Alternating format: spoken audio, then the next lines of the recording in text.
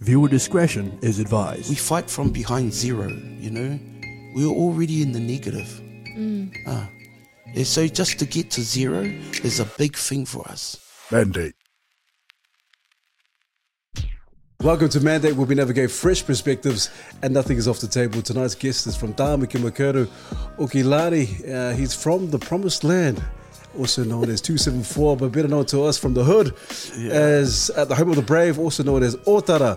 And so the man is an amazing man, has an amazing journey thus far, has an amazing story to share. And you'll know him, you recognize him from the group Lost Tribe back in the days, hip hop rap group back in the days. I remember that. But also he was one of the co-founders and also the co-creators of an amazing label that introduced us to a lot of amazing musical artists like Ariz, Radna. We had Mariko and Savage, the Decepticons and so forth, just to name a few. And so he and his good mate Andy got together and produced this amazing label called the Dawn Raid Entertainment. And so the man's also, currently, he's working with a lot of our young rangatahi, our young people, and do some amazing things in that space and also in our community. Please give it up for the man himself, Danny Leao Savai, a.k.a. Brotha D! Yeah!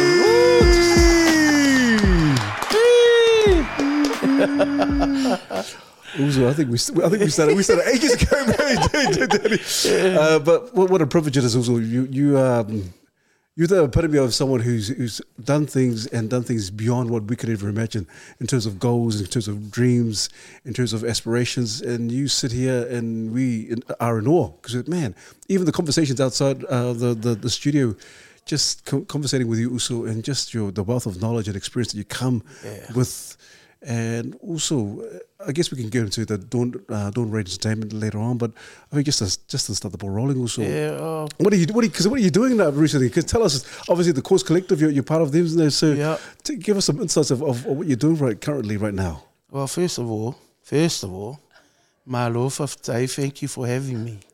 You know, you guys been doing some good things. Mandate's been all over the place, man, you know. Had some awesome guests, been watching it. Been loving the kōrero, you know, awesome talanoa with a lot of the guests and that. So, yeah, when you rang and the opportunity to come on, I was like, oh, so awesome. So thank you for that. It's nothing special, you know, just a kid from Otara, you know, really just, I feel like I ran into some incredible people. That taught me a lot, you know. Or start with my dad, and so, you know, all these people I ran into, they all have these values, and I was able to learn and take, you know, because you know there was also a time we used to run around and in the streets and you know, because we didn't have that guidance. You just fell into things, you know, and it's not until later in life, you know, you just realize, man, you can't just fall into things. you gotta know where you're heading. You gotta have a plan, like, you know, of what you want to do. You can't just fall into things. When you fall into things, that's when you end up in jail. You end up doing this and doing that. Hey, you know, because the world is so big, you know, and could be good for you, but also, you know, there's always that side. So, you know, manage to find a good woman. You know, it's always a good start. You know, or a good man if you know. But yeah, I found a great woman. She's from Lauva. She's incredible, full Samoan woman. It's funny because, you know, we lived in Otara, but she lived in Mangere. And in those days, no, you're not supposed to go across the lines, you know.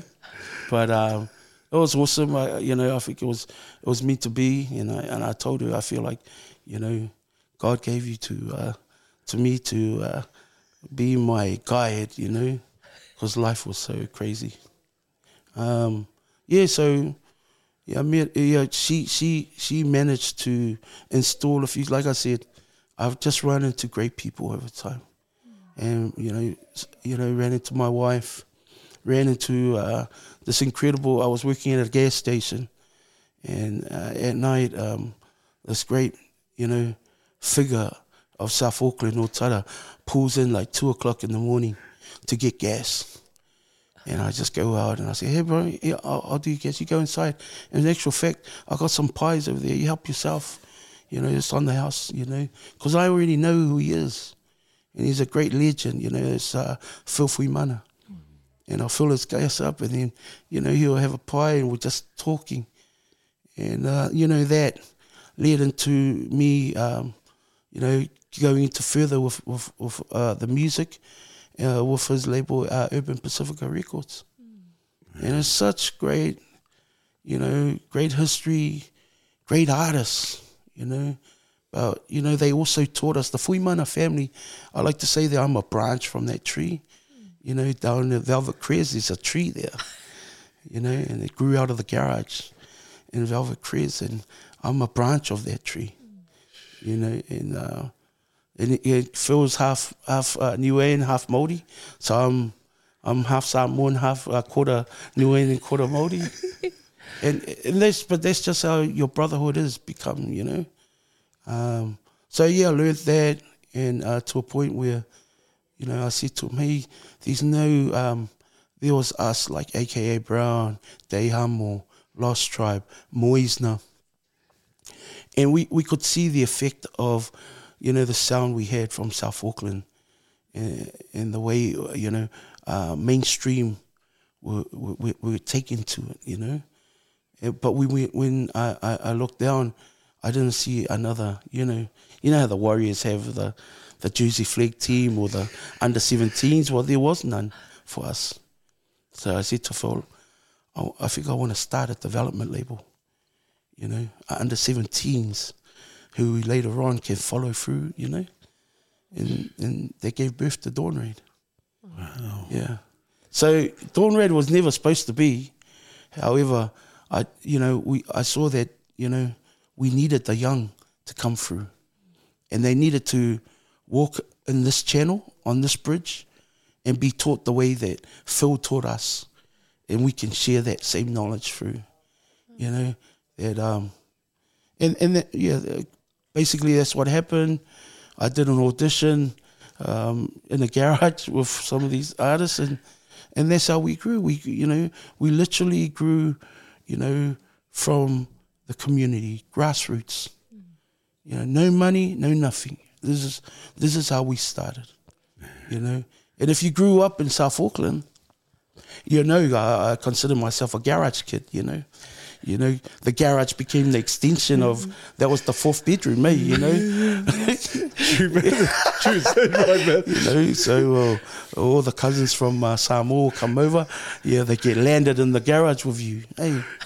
So the garage became like, that was our space. And then, of course, when you want to play, there was the street. And that's how you became friends with everybody. That was the extension of your living room. Was your street. So every kid in your street about the same age all played together on the road, and they became your best friends or friends for life during growing up. That's South Auckland. Yeah. I don't know what it's like in every other part, but that's how we grew up. Yeah. That's why, when they talk about Otara in South Auckland, we are prideful people because, this is how we grew up. And we didn't have much, but what we did have, we shared with each other, or, you played with your friends and on the road and that. So that's where it is. Sorry, man, you're describing my childhood right there. Brother D, you're right. You're absolutely right. Back in the days, we would go in the garage. The garage was obviously you bring the whamalus all day. Do all your stuff there and play games and play ballet, all that kind of stuff with your cousins or whoever. But also there was a jamming that we were jamming, rap and music. That's where we kind of did all the a cappella groups and starting up back in the days and playing cricket and touch out on the Awala on the roads. Yeah. And so obviously homage and respects, rest in peace to Phil Fuimana. and Paulie as well. Yeah. The Filmata family, amazing. But what was it, Uzo? What was it about Phil that really stood out and made people like, they just gravitated to him, and also Urban Pacifica? What was it that made this man and his family such an icon in our hood, Otara? I think, Phil had been in the music for some time, and Phil saw how the love of music that he had, mainstream Palangi, they didn't know how to do it. They didn't understand it. So he just grew that. That's how I feel, Well, that was my biggest attraction. Phil would do musika, but he would do it on a level that's mainstream. From our garage in Otara, where, in Velvet Crest, Phil would be putting together pieces of music that, Palangis couldn't even come to fathom, They couldn't understand. That's how good his production was. So, of course, we were attracted to that, because all of a sudden you hear some of their songs on the Lekio, and, there was a time when you could never hear any of our songs on Lekio. Shit. Hey, we had to put up with the strumming guitars and the, of Dunedin, and but and I think that's what attracted us to hip hop as well. It was beats, it was rhythms, it was stories that we could understand, and that became like our flavor, But the one thing Phil always made sure, or always was really strong and advocate about, tell our stories. Tell our stories from South Auckland. Tell how you grew up, like you're Samoan. You're such a proud Samoan. You always fight every day. Like, tell them about why. Tell them about that. Tell them why you're such a proud Niuean. Tell them why we love hip hop. So Phil, he was like, he was our Spotify. That was the platform. What Phil created was a platform that we could go and just do our musika and just leave it there. And it just so happens that, he was signed to BMG, and so BMG will be the machine that we throw our musika in. And of course, it was so different from what was going on.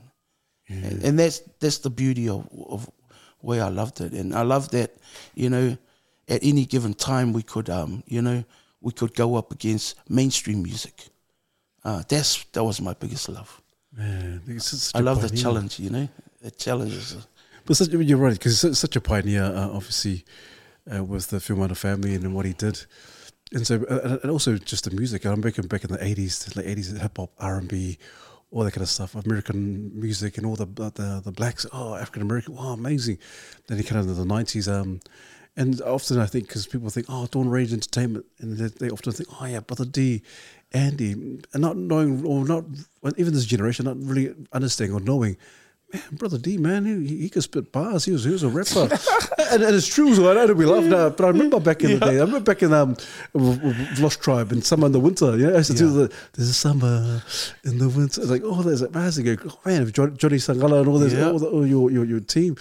And so even then, like, people were like, and much respect for that, because I think, did it really help you or catapult you to, obviously with Dawn Raid Entertainment, but obviously having that background of music and hip hop, and also being a rapper yourself, obviously there would have been a massive part in terms of pushing Dawn Raids, but also knowing what it was like to be on stage and so forth. Yeah, it really did, because, like I said, what I saw with what Phil was doing, challenging mainstream, we wanted to do that, as Lost Tribe with our performances, with our songs.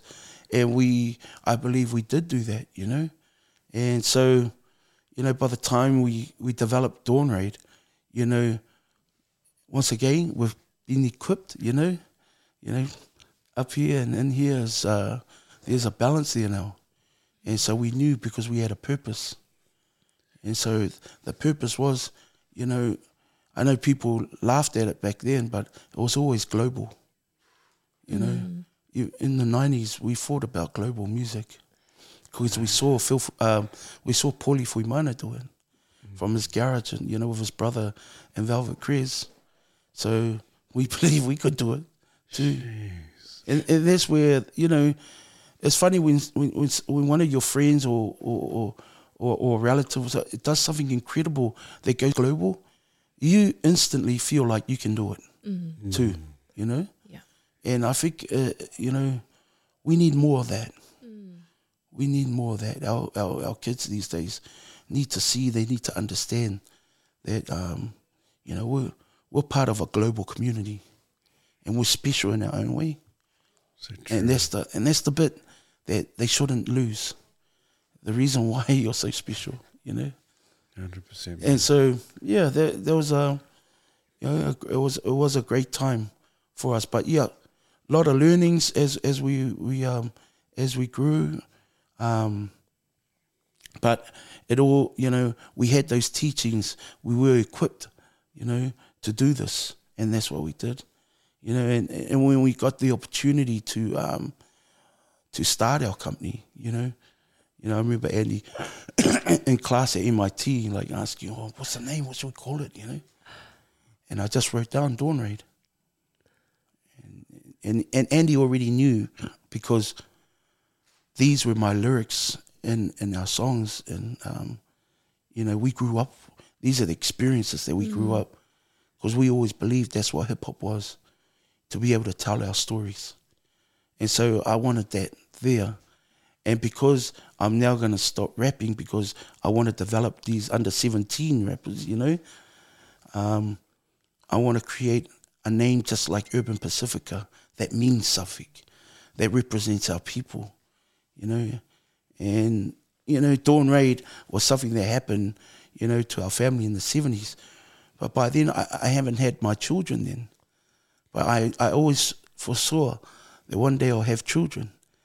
And one day they're going to ask me, what's Dawn Raid, Dad, And so I've had that conversation with my children. They must be so proud. Oh, yeah, But as kids are, they say, oh, that's cool. Oh, no, yeah. So did you use the same form with Phil? Was he, because I've watched your documentary, by the way, awesome, inspirational. It was such it was a few moments there where you just wanted to cry, and then right towards the end you're like, please come back, please come back, please come back. And when you did, it was like watching the All Blacks right at the end, and then you guys came back on top. And I guess when you say, and I think one of the things that the documentary missed was Phil. They brought him up at the end, but what I'm hearing from you is he's a big contributor to how Dawn Raid came about. And so I'm just wondering, because Phil sounds like he operated on his own, whereas you and Andy, amazing tag team. Yeah, was he? So Phil was he was hard. Well, he had his family, he had Tony, and of course the success of Paulie, sort of opened up many doors for Phil as well, But his sister Christina, we most of us all congregated at Velvet Crez. That was the place where, if you ever go and find out the history of Motown, and then you go over there, and there's that Hitsville, the house. Hey, it's like a museum now. They should make their house a museum for South Auckland, for what it means. But nobody will ever, I don't know, they'll rather, let's just do a mural wall of Phil in Otara. Yeah. But he's more than that, And those people in those times need to be recognized for that, Because, without them, there will be nothing for us to start or for us to continue. Yeah. So, he was... Yeah, he had them, and then of course, then we became part of the team, and we helped Phil grow Urban Pacifica, but it was all him. It was all him. Wow. He negotiated everything. He created the tours where we went around the country. So, but those were the days where we had to learn to do everything. Yeah. And we learned by doing, and sometimes, you would have seen in the movie, trial and error. Yeah. We didn't know everything. However, you know, you gotta walk through it. Yeah. You know, because if you don't, then how are you supposed to know? Yeah. You know, or will you rather get somebody else to walk through there? And what's so cool is because, you know, there's a lot of Pasifika families who, you know, have come to New Zealand and they've done it really hard, you know, and they've done the best they can to raise up their children. But sometimes in raising up us, you know, as their children, they overprotect and they don't want us to make mistakes. Yeah. And I don't know if it's because we're here in New Zealand and they think the consequences are a little bit, you know, deeper. Yeah, I think that, you know, when I look at my dad and I always, my mum and dad, I always think of them. And, you know, the one big thing that I recollect is they only had one thing on their mind, you know, and there was better future for you. That's it. Yeah. School, go to school, you know, make sure you do your homework, you know what I mean? That was their purpose. Yeah. You know, and so overprotective, yes, of course they were. Yeah. You know, they didn't want to. They can't even speak the language properly. You know, and here's their kids going into schools, learning, coming back. You know, speaking all this language that they can't even fully understand. I can understand why they're so protective. Yeah. So how did you override that? Because the thing is, you made all those mistakes. Trial and error was your game plan. Yeah, yeah. And I saw that in the documentary. Trial and error was how you guys learned everything. Yep. And, you know, and I'm coming back from a Pasifika context. Like for some of us who want to try those mistakes and your parents are shivering on the sideline. Yeah. You're like, well, Mum and Dad, I have to. How did you overcome that and reassure your parents that we needed to do this? Yeah, so my dad died when I was 11. Oh. Yeah, so, you know, that misguided youth, you know, I talk about, you know, running around on the street. Yeah. Well, yeah, we didn't have that. We didn't have our dad there to, you know, to protect, to guide, you know, to give us words of wisdom at that time. You know, we had to learn by trial and error. Yeah. You know, I had to lose a brother, my little brother, to life in jail in order to truly get the lesson, you know. Yeah. But, you know, it was just part of my process of how I grew up and how I learned to deal with things now, you know. But, you know, if you're a young person and you're trying to go through that challenge, you know, the best conversation you can have with your parents is like, Mum, Dad, I got to do this. Yeah. You know, while you're still here, let me make the mistake. Beautiful. You know, because if I make a mistake, I know I can grab hold of you and you'll help me up again. Yeah. I think that's those honest conversations you should have. Don't think like, oh, you don't understand, Mum. You don't understand, you know, because, you know, you got to do da-da-da-da. All they want is the best for you. So if you can sit down and have a talanua with your parents and explain to them, like truly explain and talk them through it, so they can have some sort of understanding of what you're trying to do. And then at the end, just please let me do it. Let me try this, you know, because if it works out, it could be the difference for our family as well. Wow. Yeah. But if we don't do it, you're going to second guess everything. We're not going to, you know, you just sit on that average line or wherever it may be. If there's an opportunity for you to try something that could better the outcome of your family, financially or whatever, man, have a talk to your mum and dad and see if you can, see if they'll allow you to do it. Because to me, that's that point where you come, because your maturity is already there. You understand what you need to do. But they don't understand. Because they're parents, they're protective, you know. You're right. You're absolutely right. They're not fully informed, eh? Like this is the Balangi terminology coming in. Yeah. We need to fully inform them. It's good. You know, that's the one. No, but we have to fully inform our parents, because otherwise, you know, they just, if we give them, oh, I can do it, they're like, if you're boko. But if we go, Mom, Dad, and you have to also find a way to communicate to them so that they can back us up. I think it's how you say it, Brother D, how you say it, because you're sometimes, you don't understand, like you said, you don't understand. Ears. Sorry, brother. No, all good also. But you just going back to what you're saying. Go back to what you're saying. You're right, because sometimes is how you relay that information back to mum and dad, because sometimes we no, you don't understand, you don't get what, and obviously you were saying mum and dad can be quite protective, overprotective. Oh no, we want the best for you. But I was just thinking to myself while you were saying that, Brother D, how many people or how many families have missed out the opportunities because a lot of them, I can do this, mum and dad, I can do it, and then they said, what if you're poko, and then and missed out on those opportunities, wow. And like you're saying, for the betterment of the family. Yeah, I think there's, you know how, I don't know, but I've seen, some of our parents can be stubborn as well because of the lack of understanding. They don't fully understand. It is your job to make them fully understand. How do you do that? Well, it could be a series of talanoas with them. Yeah. It may not just be one. Because the first one, you're going to get frustrated, heated up. Then all of a sudden, you're going to say the worst things to each other. Yeah. Go as far as you can for the first one. Okay, we'll leave it there. 3 days later, hey, Mum, I still want to talk about this. You got to, right? You got to. It's the whole thing, eh? Like even just you saying that, the transferable skill here. When you go into the board meetings, you go into governance and all of that sort of stuff. Is quite often we tell people you need to stay on the table. You can't get off the table. You got to stay there, keep arguing, keep advocating, da. But a lot of these skills are not learnt in school. They're learnt right in the living room with our families. Yes, that's cool. Yeah, schools just equip, but everything, your life lessons of learning, they come from home.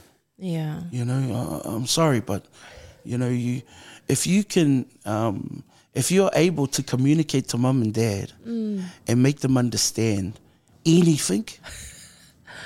There, you got a massive skill. You're doing well in life, No, especially our parents. Yeah, our right. Stubborn ass parents. Yeah. And if you can melt that wall, man, you got some skills. But the problem is our young people, they've because they're so knowledgeable from learning, at the Palangi school, then they think, no, you don't get it. You don't get it, But it's like, no, you don't get it. Because if it wasn't for their sacrifice, you wouldn't be there. Yeah. You wouldn't sit in the opportunity. Yeah. Yeah. That's right. So you gotta really think about these things, because you trying to, and no screaming or shouting is ever gonna make your mum and dad learn better. Yeah. In actual fact, he will go back to his village style, Wow. Yeah, those ones. But that's the honest truth, right? Yeah. I mean, So if you're a young person and man, the first port of call here is not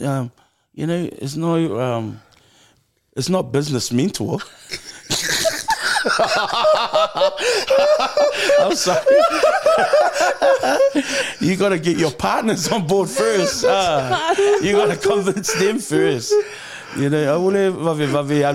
Business mentor.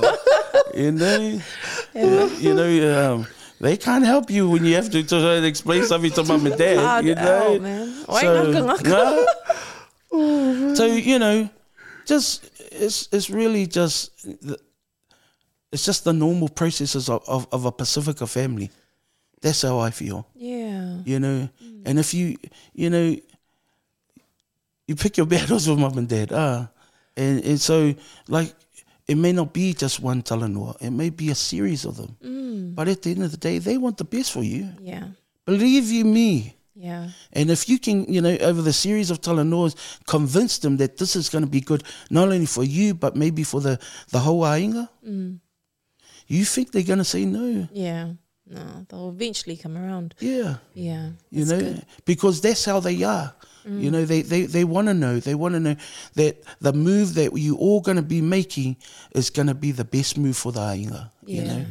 So they're not just, you may be talking to them about your idea or something, but they don't just think about you. They think about your other 8 brothers and sisters. And your cousins and your aunties and uncles. They're still in the garage, living in the garage. Sitting at the farm. So, yeah. Yeah. I mean, you can, Yeah, you can unpack this as much as you want. You know what I is mean? good, man. This is But good. it's No, but it's such a. I don't think you've said it better than. I think you've said it better than anyone, and it's unfortunately, it's a skill we have to teach our young people. Yeah. It's part of their resilience. Yeah. You know, it's also about a part of their perseverance. Yeah. But even the communication skill, like these are all things that'll help them fulfill those dreams. Yeah. And forget job applications and university applications, because if you can get through mum and dad first, yeah. man, you can fly Yeah. anything. Oh, that's so My cool. son is a classic example. My son and his mother, you know, classic example. His mother will tell him something to do. Of course, no kalingas, you know. Tell him okay, to the point that she starts to raise, you know, the decibels of what she says. And then all of a sudden, he just turns quickly and looks at me, you know, like, are you... What the do I have any support here? And so I'm like, listen to your mum. You know? Try Listen again. to her. Try it again. You know, listen.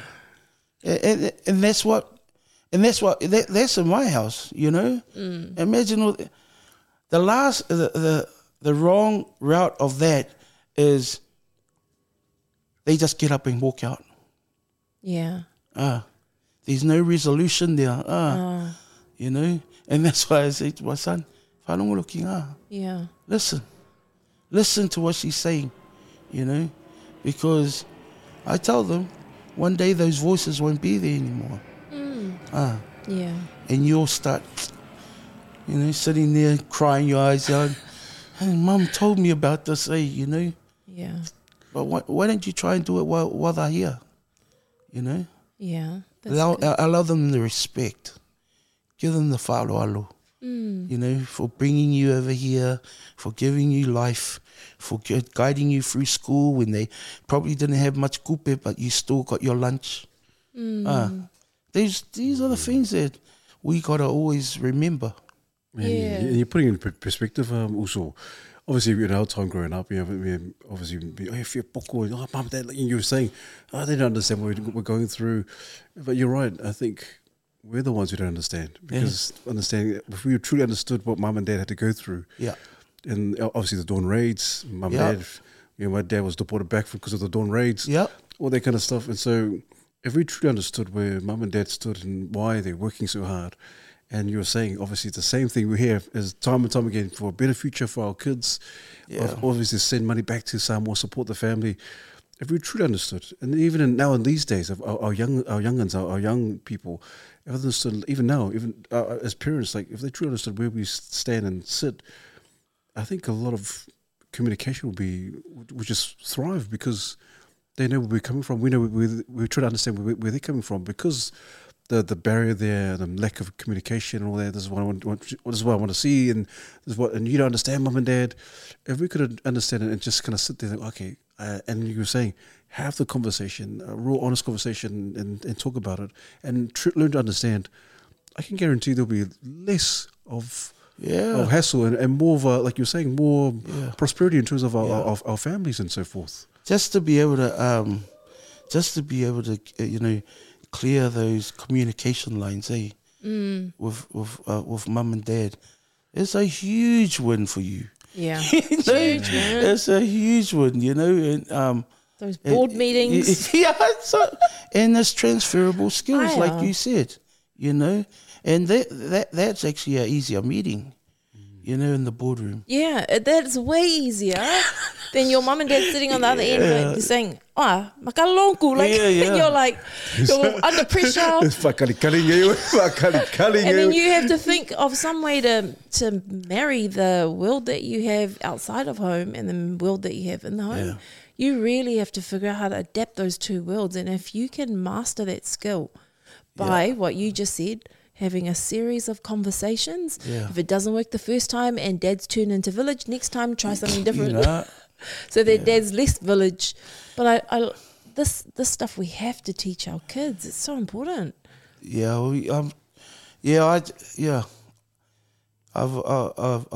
learned so much and seen so much in life, you know, that has allowed me to share these thoughts with my children.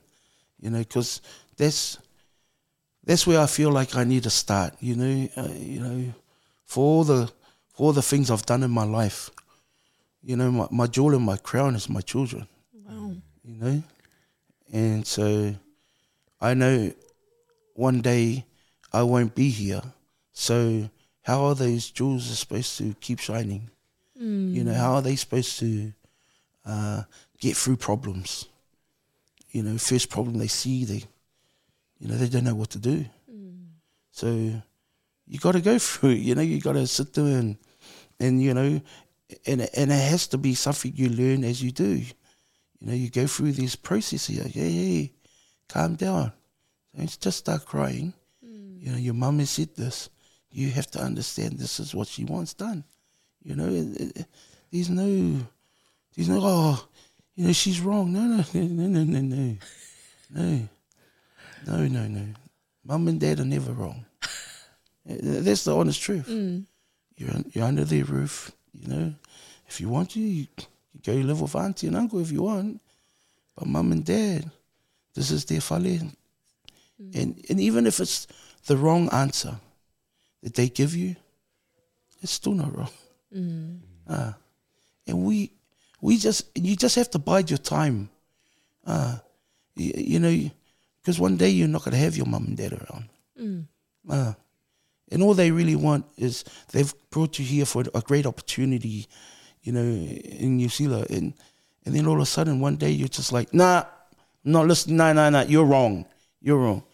Did you think that they had that in mind when they left Samoa?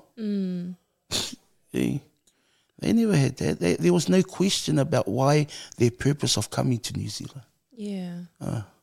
But yet now you know you're rich in knowledge, you're rich in school, you got your degrees, and now you're coming back and telling mum and dad, no, you're wrong.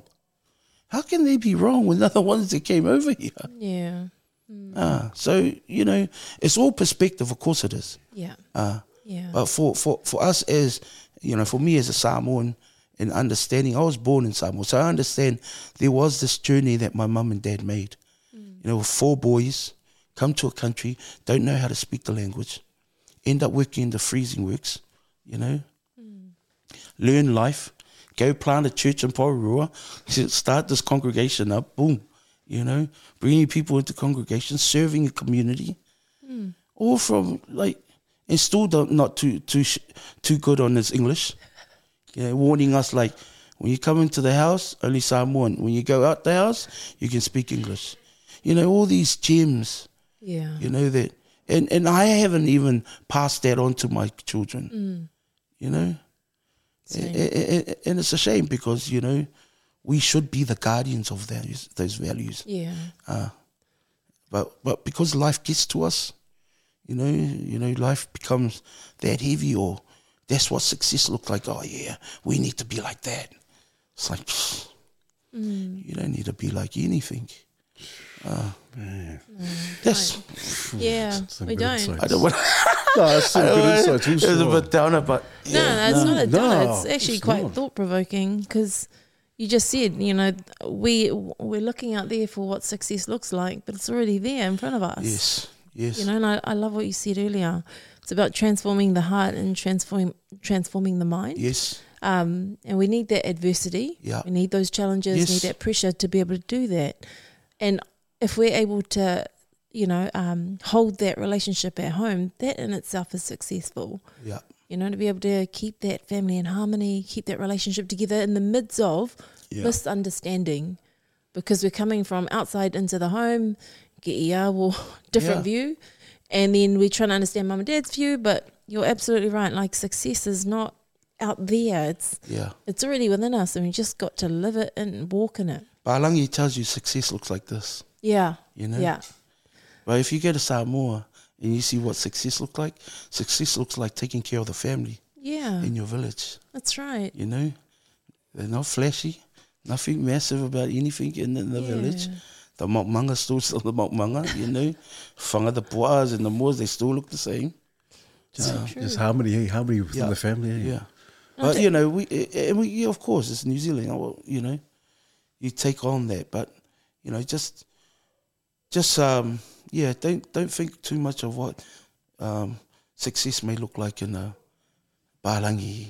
In the mainstream. Yeah, you know, because I feel like we had a lot of rich values, and you know, that we see every day when we go back to Samoa. I love that, going back to Samoa to see all that.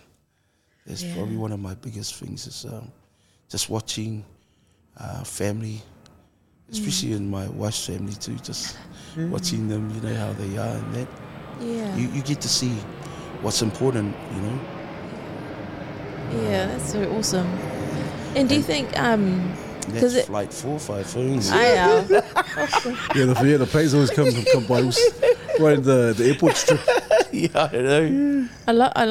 and that highlights why you've done such amazing things in your own business, in your own world, with Dawn Raids, for example. Because one of the things I picked up on, I mean, we already know this from the outside looking in, but you have a really good eye for talent. You have a really good eye for picking out people's gifts, and just hearing your values, the way you've been brought up, the way you see. You know, we talk about our cultural values, but I liked how some guy calls it cultural capital. Hey, and it's cool because it's something that we bring to the table. But the thing is, you've used all of that stuff to bring in, to spot people's gifts, and then you've learnt from previous mentors, is then having the heart to connect with them, but then also having the logic to know, okay, how do we now transfer or translate this talent into what the world needs? Yeah. And you can see how this has all come about, because when I was watching it, I was like, oh, this guy's cool. Yeah. But now I can see where all of that gifting comes from. Yeah, I do have that. I believe, it's a God-given gift. You hit it right. I haven't developed or worked on an artist for so long, you know, because I'm working on my true artists, my children. Yeah. You know? Because I got to a point where it's like, and here I am helping all these artists were great, and now they're moving on, and they're successful in their own right. And then it was like, man, I look at my children, and I was like, something needs to be done here. You just get to a point. To me, that's what happened to me. I just got to a point where I just looked at my children and went, nah, come back home from America, come home, and just, and I spend a lot of time of just taking my children to school, just driving them to school, doing absolutely nothing, just taking them to school and watching their process. And and after school picking them up, and it's just the conversations and processes. I was like, hey, I understand. I get it now. So that's what becomes a big part of my life now. Yeah. Everywhere I go, I always take one of my children with me, because it's an experience. That's how I look at it. Whether you go down the road, always, son, is that us? Yes, Dad. Yep. And just along the line, on the way, we can talk about whatever he wants to talk about. But if I feel like, man, there's a nice little lesson to be learnt there, then I'll be like, hang on, son, da da da da, and then he'll be like, okay, Dad, But that's how it is, There's nothing else you can really do other than try and develop them into, superstars. That's how I see it, Yeah. I'm going to develop them and let them.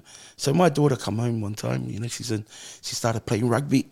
And she loves rugby. Her mum's is a ex-black friend, so of course she's going to love rugby. Wow. But she came one day, she goes to St. Mary's in the city. And she came home one day and she goes, Dad, I'm going to change schools. I'm going to go to... I want to go to Howard College.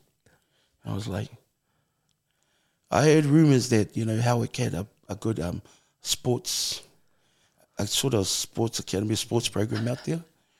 But, she found out. And of course, her coaches at club are the couple that run it. So already there's, relationships already there. And some of the girls who play in her team, her club team, all go to school there. So, of course, all these relationships are all there. And so she came and said, oh, I want to go to this school. You know, she's year 11, she's year 12 next year. Oh. So year 12 and year 13, she's going to do it. But I loved it because for me is go honey, go. Because go and make your mistake. You know, if you get to the end of it, go, oh, you know what, Dad, there was a load of rubbish, you know. I actually want to go do this. Good. Make that mistake while I'm still here. Yeah. You know, because we'll always be here to support. You know, that's another role as parents. Man, it's just not about, you know, support as in buy uniforms and blah, blah, blah. No. You got to understand your children and know them that well that when they're going through something, you should know. And if you don't know, then you don't know your children that well. Wow. You know? So, you know, and I saw when she was talking, I could see that she was real passionate about it as well. And I was like, yep. And she goes, oh, you just have to sign here, you know, this is my application form. And I was like, say quoi, baby, for you know. And, but, you know, and it's, you know, my wife's Catholic, so, you know, my children go to Catholic schools. And, you know, St. Mary's was a good school and, you know, really good academically for her. But I said to my wife, her academics is fine. You know, kore kingi, we support her what she wants to do. A lako for ia lea, yeah. Let's go, girl. Let's see me if you're to the moon, you know? And that's how that's good. I just follow through with my children. That's so good also. That is very good. There's a lot of, I think a lot of, we talked about being overprotective with our parenting, with our own kids. Yeah. I love what you do in terms of saying, hey, whatever decision you want to make, and giving them the opportunity and the courage to make those decisions as young as they are. Yeah. And learn from it. And obviously we can't be there for everything. That's right. They go through, the whatever struggles or hardships they go through. But for them to kind of do it, and even if it doesn't go as planned, there's nothing goes to waste. They're still going to learn something. That's right. And you're just building the resilience in our kids. Like, oh well, it didn't pan out. For some kids, oh no, I can't do it. And then, well, I can't. And then you kind of like the resilience is not there because they haven't been given the opportunity to step out and do something, even fail, and they're not used to failing. But I love what you do. You just let them learn. You learn on the way, but mum and dad's on the sidelines. We're cheering you on. If you fall, you know, it's on you, but my mum and dad will still pick you up. Yeah. That's amazing. And Bisingisi, when you do business, you don't have that luxury. You don't have the luxury of your parents supporting you. You know, because in the midst of business, you know, these challenges there that, you know, and then you're also worrying about bottom line as well. You know? So there's other unique circumstances, so you have to, that's another whole thing that plays out as well, you know. These guys too loud. I know. They are so loud right now. I was giving you the opportunity, Phoenix. I was giving you the opportunity. So so you're right. Like right now they've got you. I wanted to ask. But I'm going to hold that one and just quickly go back over here because your children have very high-profile parents who have achieved some pretty amazing things. Yeah. Do they see your achievements as pressure, or do they see it as, man, if they did it, we can do it? I think it's more pressure for my children. Yeah. Yeah. How do you buffer that? I don't. I just like, I'm like, that's what I done. Yeah. You can't change it. It's already been done. It's, you know, what's done is done. Yeah. You know? But you can change the world. Wow. You know? That's cool. Well, the opportunity you have, learn from what dad done, you know, or mum. Wow. And you go in and change the world. Yeah. You know, you go and paint it how you like to see, you know? Paint a picture of the world. What do you see, you know? whatever that image is, go and find it and go for it, you know. I really, you know, I understand about those pressures because my daughter's a little bit like that, you know. Yeah. But I always tell, you know, once again, I truly believe it's about building resilience. You know, I always tell her, hey, don't worry about what I've done, you know. You worry about what you're about to do, Yeah. you know, and tell me what that looks like, you know. Tell me what we're going to do, you know. Because I'm here for the ride until the wheels fall off, you know. Yeah. That's where I am. Yeah. And I position myself like that, you know. So, yeah, it's always pressure. Yeah, I know. That's good, At school, but that's good. Yeah, it's good. That pressure is a good pressure. We need to invite it and let it be our friend rather than try and duck it. Yeah. Yeah, so and allows them to, you know, to understand it as well. You know, because, you know, who knows what they're going to do. Yeah. And, you know, and when they have their children, it could be the same problem there as well. No, well, yeah, there will be because Granddad set the bar here. Then as, you know, your son Elijah, hopefully he takes it to the next level. So for their children, hopefully. He will. I can see. He's going to get to the next level, man. I can see the mongrel. I can see the mongrel in see him. him, man. You know, but, the you fruit know, doesn't fall far from the tree. Yeah, but for me personally, I'm being honest here. It doesn't matter where he lands. Wow. As long as he lands in something that he loves. Wow. Yeah. That's cool. And I can see her, you know, because I read my son's face all the time. And as I can see that, you know, he's happy in that place, then I'm happy. You know, and honestly, it doesn't matter to me where that is on the spectrum for me, you know. Yeah. You know, if he's found a place in a safe place where he can deal with life, and where, you know, he's comfortable at that place to deal with life in that space, and, you know, and he has people, you know, when my kids were born, the first thing I said to my wife, we need some strong support around, not just us, but strong support around our children, because they need to they won't come and tell our problems to us. They'll go to auntie, they'll go to uncle. So I set up my friends all around. They know it too. But, you know, they love the children in there. But the real reason why I had them there is so that they could go to them. And it happens. Wow. In true reflection, my daughter, you know, she likes to find one of my friends, you know, her uncle, and she has an auntie as well, and same as my son, you know. Maybe my son is not as much because he's more closer and he's a little bit younger, but eventually he will, you know, and that's a great thing. Yeah, it's huge. You know, you gotta put people in their lives that, you know, who you've known for a long time as well, that you trust as well. So when they turn and they have problems, they can go to them. Yeah. Yeah. Because sometimes mum or dad is, you know, if you'll make kalangoa about whatever that problem may be. That's where we take that whole frame, board of trustees, hey, and implement it into the family, because you need that that support around our kids, and they have to be trustworthy. Yeah. But I love that you've got a backup, because you know our kids are not always going to see.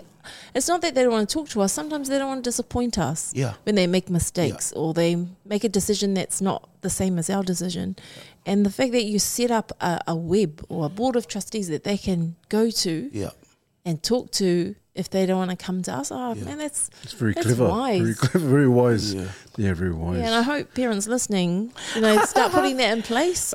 You know, all I'm, you know, like I'm sharing what you know, my own life experience of what I'm doing, you know. And you know, I feel like with all these bits and pieces, you know, those pieces of, you know, chessboard, those pieces have been put in place, you know, since they were born. Yeah. You know, so now that they're in their teenage years, you know, these things that they probably won't want to discuss with you, you know, and they can go over to auntie and uncle and talk. Yeah. You know, And that's good for me. I yeah. love it, you know, because they're trustworthy people who I love Yeah. as well.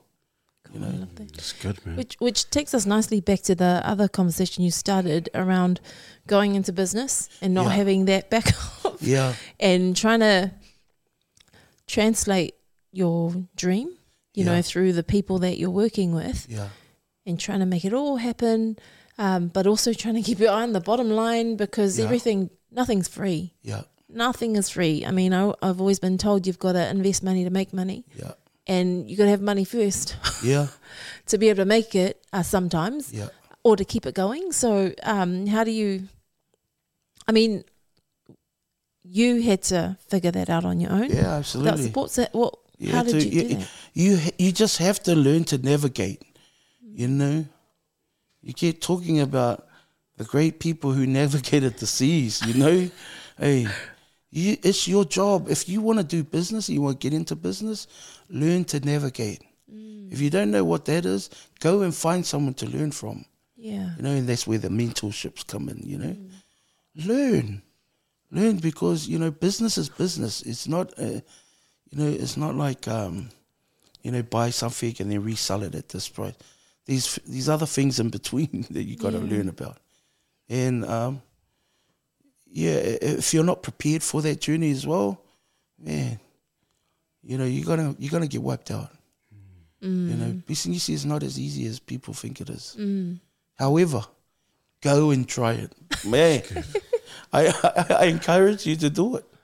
I really do because it's, you know, there's nothing that is more satisfying than you starting your own business Yeah. and see it come into fruition. Yeah. I mean, you guys know this. You know, it's not a easy haul, but you got to learn to navigate, right? Yeah. And find where those opportunities are to bring it. And as soon as you start seeing the fruits of your business, yeah, that gives you a lot of pride. It makes you very. It makes you, it makes you feel like this is what I should have done. I really believe this is what I should have done. You know, and it's even better when the fruits of your business are people from your community as well. Yeah. That to me is the ultimate. You know, them transforming their lives, creating the balance where they become awesome parents, you know, and go on and forge their business, you know, Yeah. as artists, to go on and take on the world still. It's beautiful. Yeah, you can't get any better than that. I know. Just like what you were saying, AD, in terms of success for our people back home is serving the family, looking after the family. Yeah, And the hope that whatever business or entrepreneurship, whatever we do in life, of those who start business, that everyone comes to the table, everyone eats at the table, everyone is looked after, and everyone flourishes. I love that that viewpoint. But just going back to pressure, because I know we talked about pressure of our kids and all that. But in terms of going back to when you started your business, you and Andy, in terms of Dawn Raid Entertainment, the record label, and the pressures, and I know, and you said this on the documentary, you said, you learn by doing. You learn by doing. And I love that statement. You learn by doing. In terms of the pressure, and I don't think the documentary captured it, but and how did you deal with the pressure, whether it was negative or positive? How did you deal with the pressure in terms of the record label, looking after all these artists, the highs and lows, but more so the lows? How did you deal with all of that, Brotha D? I think, you know, for me, when you do something that you love so much, it doesn't become work, you know. And I always tell my son that, find a job you really love, and it's not like going to work every day. Yeah, you know? that's cool. It's just like, you know, you're going to kawhao because you're doing what you love doing. You know, and for a long time, that's how it felt to me, you know, because it was something that I loved doing.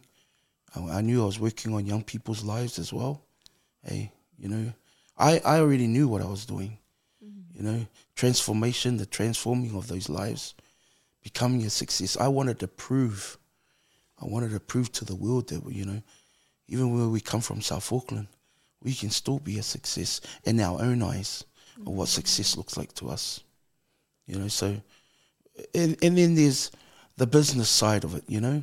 Those were, you have to learn to navigate. You know, like learn by doing. Man, I think we lost a lot of money by learning by doing, you know. But you can't not learn unless you do it. Does that make sense? Yeah. I know, man. You know?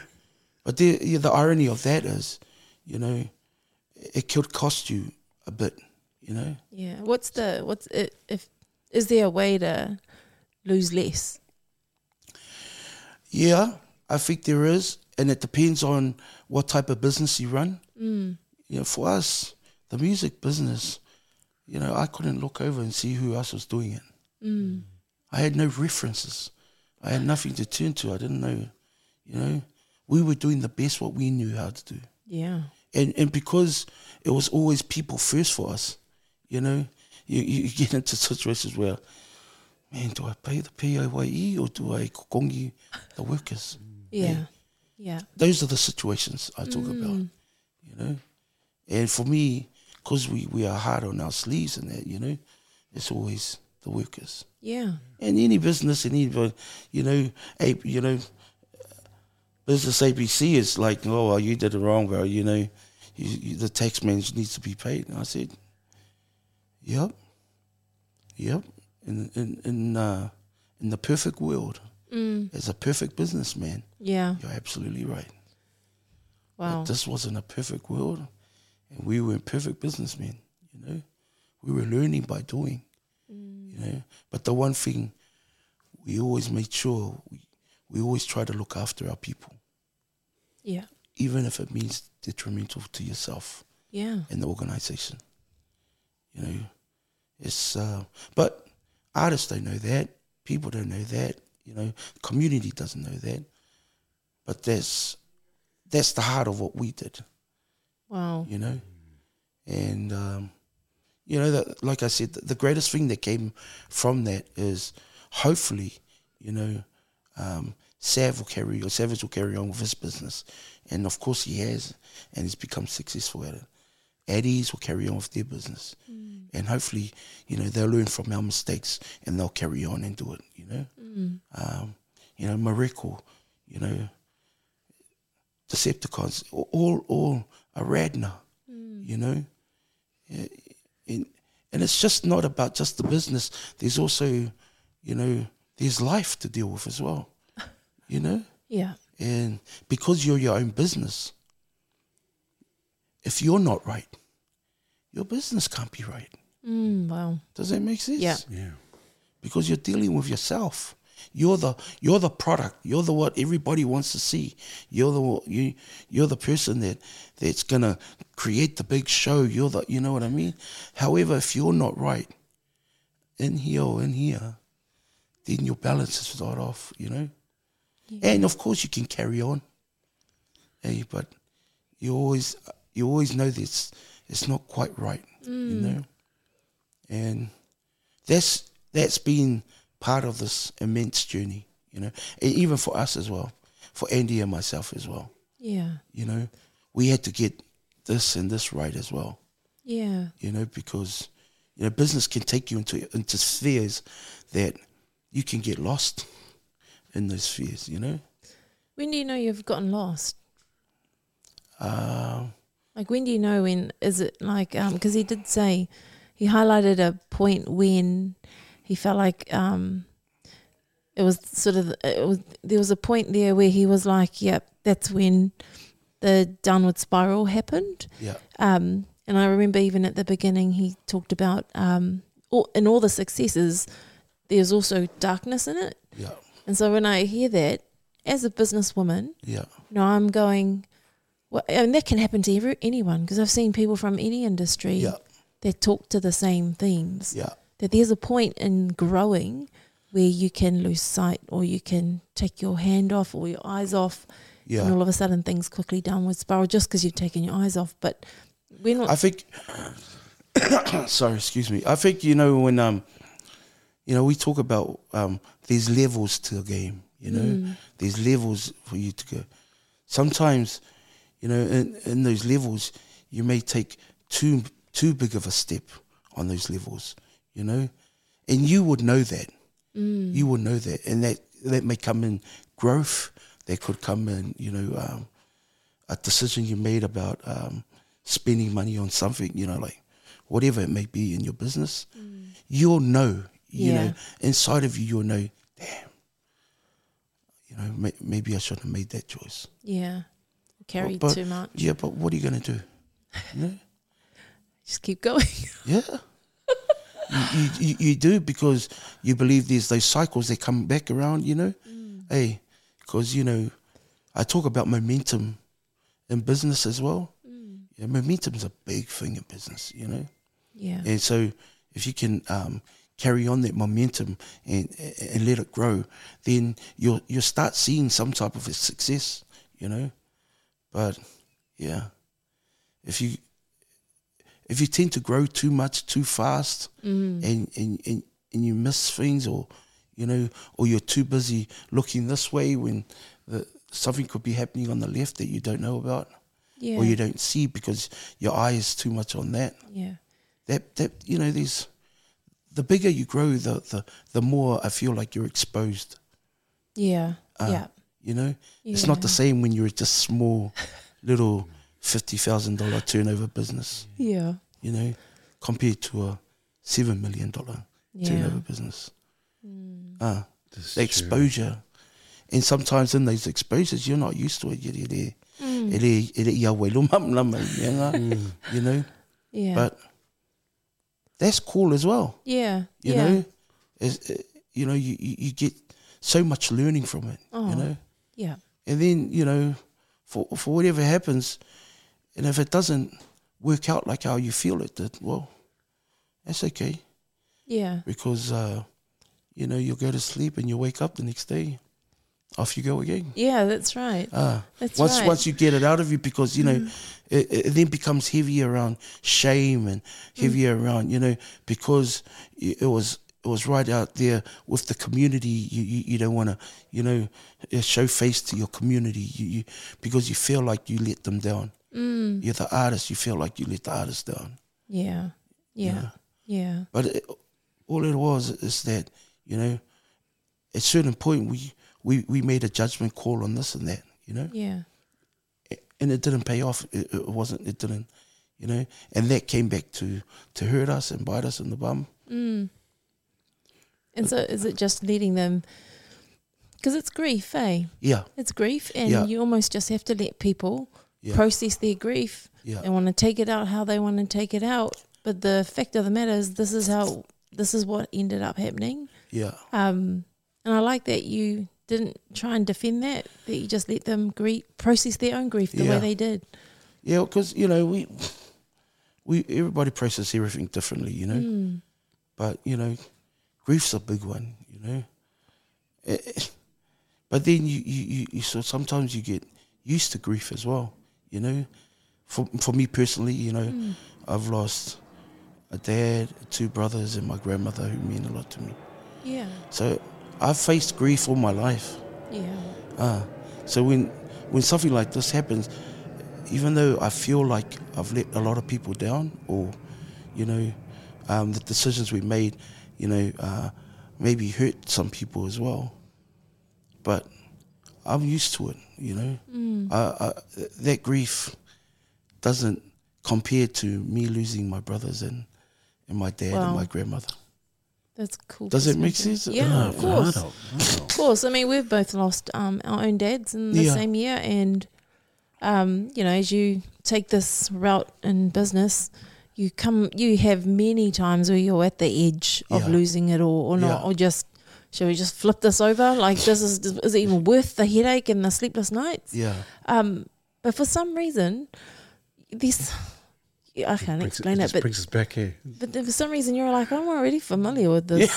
Yeah. Like, I've survived it before, and you come to that place again, and you're like, why am I not as anxious than 5 years ago? Yeah.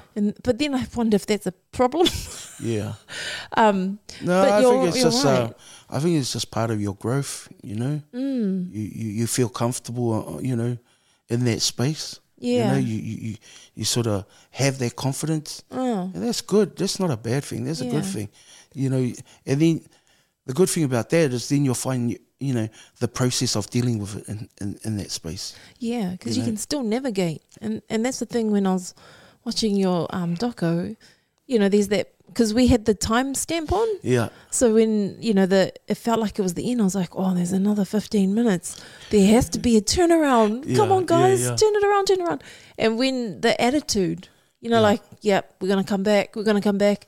Just the attitude of bouncing back. And I think that was the key word for me, was the bounce back. Yeah. And not letting that be what defined you. Yeah.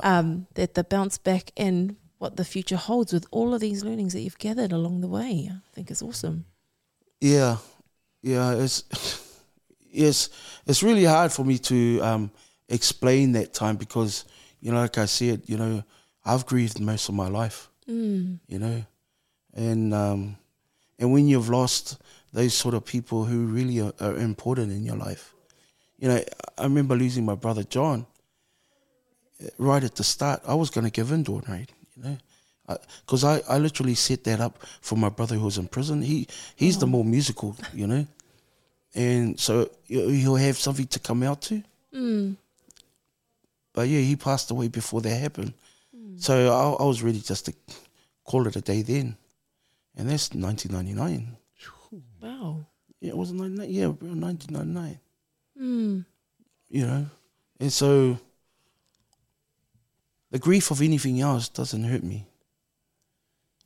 Because I've had to grieve. I've dealt with the loss of my dad, my grandmother, my two brothers. You can't get any more worse than this where I am. No. So when that, and because you experience so much grief, it just becomes a norm. Yeah. It's not a, it's not a. When people talk, grief, to me and myself, I'm like, yeah, I understand. But, wait until you really lose, like, not just one, but two, but not just 2, 3, 4 in your lifetime as you're growing up.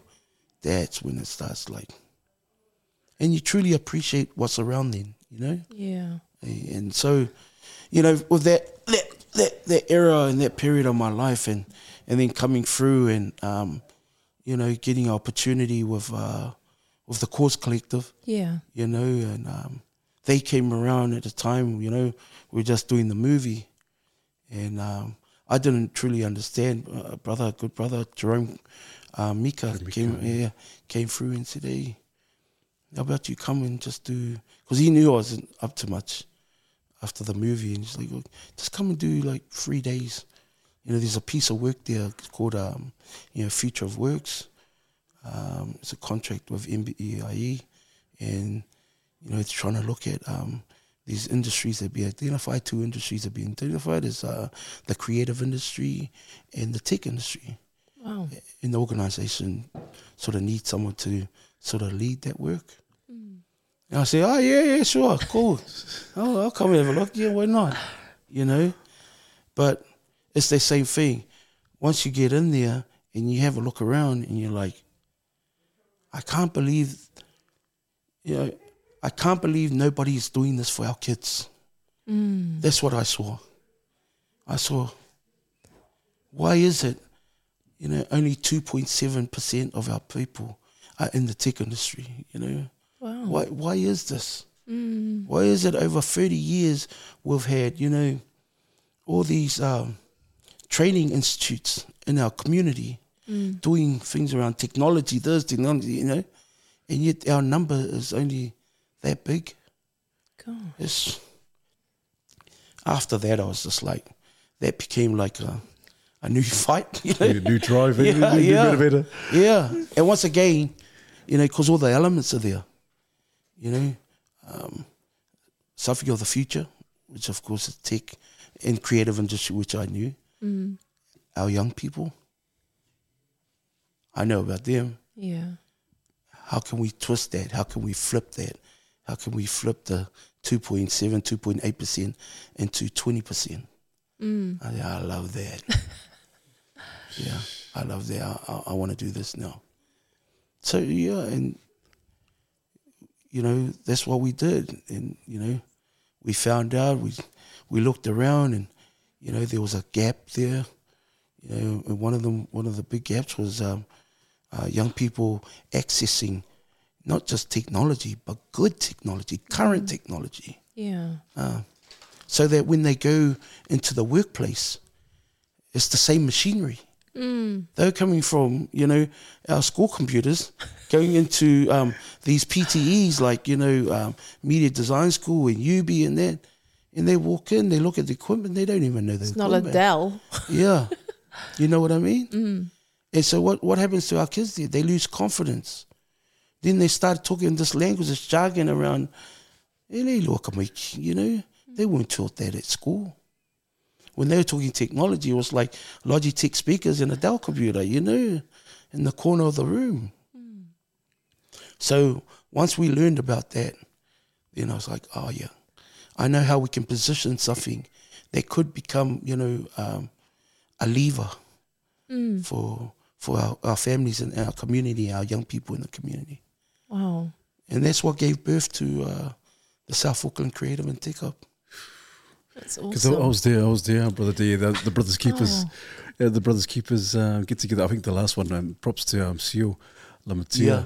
And so I was there, and you spoke, and just your eyes lit up when you obviously just what you were just sharing right now.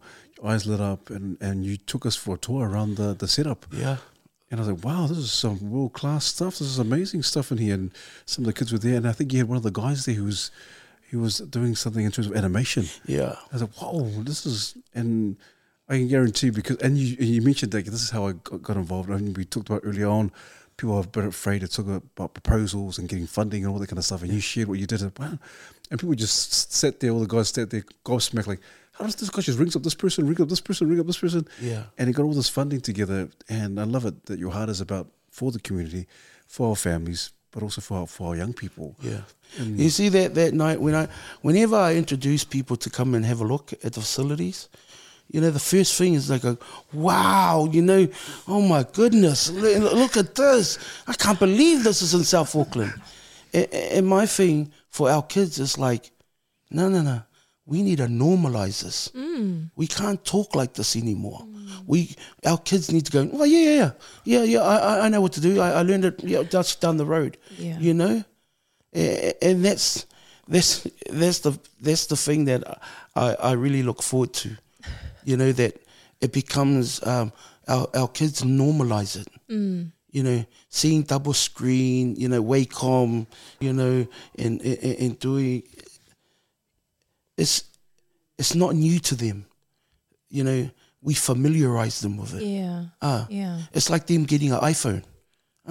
iPhone, you know, they're professionals at iPhone before we even know what to do with it. Yes, true. It's all. And so that's the same thing with our tech hub. We just give them the opportunity. Yeah. You know? So to do that, I was like, okay, every week we're going to have a game club. E mai ka maiki like ka alo I ka alonga, you know, at home. Ai o mai la ka alo lunga PCs here, you know. Flash You ones. can't, yeah. Oe vai la leo mai. Yeah, but you know, these kids. So we cap it at 20 that night. Man, we have 20 every week. Yeah. You know, oh my, you know, and so I'm like, good, that's working. You know what I mean? So we're about to next year in 24. I'm about to open up what I call my outreach program. You know, I you know, we purchase, you know, thank you TCC, thank you Cause Collective, but and our funders, and we purchase a trailer, 6 meter long trailer, and we fill it up with PCs and gaming equipment. And I'm just going to drive whatever school wants it. I'm going to park it up after school for 2 hours. And the kids can just come. Because the kids you can't afford it. Our kids, our aingas can't afford this type of equipment. No. You know, every workstation is valued between $3,000 and $5,000 a workstation. I o whea mea la mai e koe ngā kopi. Ka whainga ko. Mea Whai aku ia mama te le ai. give it out. Koe kiki kālo ulo, eh? I know, because my son was just telling me the other week, like those keyboards, he wanted a keyboard, and he was like, oh, Mum, it's on special. Oh, how much is it? 300. What the what? 300? And he's like, but that's not even the full price. The full price is 600-700. Yeah. He said, this is cheap. And I said, fair, cheap. Yeah. But these are, you know, so the opportunity to be able to build this, to allow, you know, I wanted, you know, I don't want, there's a young man in Witai, Samoan. His name is Jacob Lua Manuvaisua. And so he's worked on Lord of the Rings and some of these Marvel movies. You know, that's only one Samoan. Awesome. Yeah. I want to see 1,000 Samoans. Yeah. And 1,000 Tongans, 1,000 Cook Islanders, you know, 1,000 Fijians. I want that. You know, I don't want our kids to be left behind anymore. Yeah. Not in this space. Yeah. You know, because the space layer is so important for the development, not only development of and learning for our young people, but also the financial contribution it can be for the ainga in the future. Yeah, absolutely. I mean, like, because I mean, it's the whole thing around technology, Silicon Valley, all of that stuff, getting our kids familiar. And I think you talk about the bridge. Yeah. Talk about the bridge. And you've always been bridging. Yeah. You've always been bridging South Auckland to the world. Yes. And thank you for doing that. Yes. Thank you so much for doing that and continuing to do that. But now, in another, you've done it for hip hop. Yeah. And now you're about to do it for the tech industry. Yeah. Tech and creatives. Yeah, and tech and creatives. And I think what I want to know from you, because you're so grounded in your own, you know, cultural values. Yeah. You're so grounded in who you are, where you're from. I loved when you introduced yourself, you said, I'm nothing special, I'm just from Otara. I know that's just how you introduced yourself, but the fact that you're from Otara is already special. Yeah. So what we talked earlier about our Pasifika people being in mainstream. Yeah. What does our Pasifika people bring to mainstream with all of this tech stuff and creative stuff? Like, we could all have that skill, but what does Pasifika bring to mainstream that is so special? I think the low-hanging fruit there is, you know, our images, you know, our stories, our, you know, our cultural perspective on, you know, like Moana, the movie was great. But that's not really a true reflective of the Moana that grew up in Samoa and in Tonga, and you know what I mean? And so, you know, they missed a little bit out of there. And thank you, Disney, but, you know, you shouldn't be telling that story. We should be telling that story. Wow. This is the view I have, you know? And so why did Disney tell that story and not us? Because our kids are not equipped for it, to tell that story. You know, so what do? We equip our kids, you know, we give them that. We give them the opportunity to familiarize and don't be afraid of technology. So one day we will see a Moana Part 3.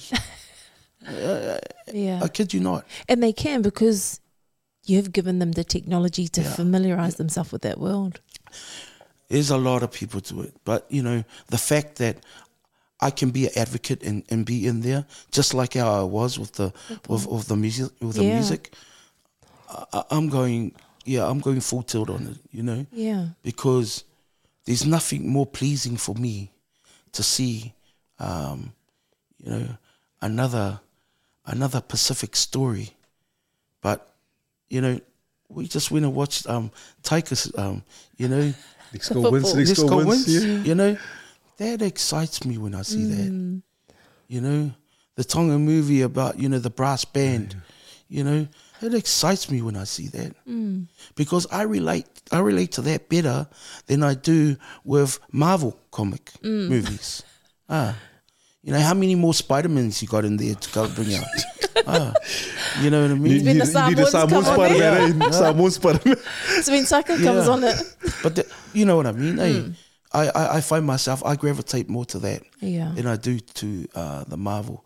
And funny enough, my children are the same. Yeah. You know, and those are the things that I think that needs to be pushed. Yeah. You know, and you know, our islands, though they may be small, but they need to hold on to that. They need to find a way to tell their stories, because the world loves nothing but watching a great movie about these people from this little spot on the world map. You know, they love that. Yeah. But the problem is, Disney's getting all the goods for it, you know? Yeah. You know, these Discovery channels are getting all. Why? Because our kids are not equipped with the skill to be able to go and do it themselves. They're starting to, though. Yeah. You know? I mean, even these sort of things. Like, you know, you're set up as a podcast. Since when did we ever talk about doing podcasts? But Yeah. look at us, we're here now. Well, guess what? There's not just one, there's two, there's three, there's four.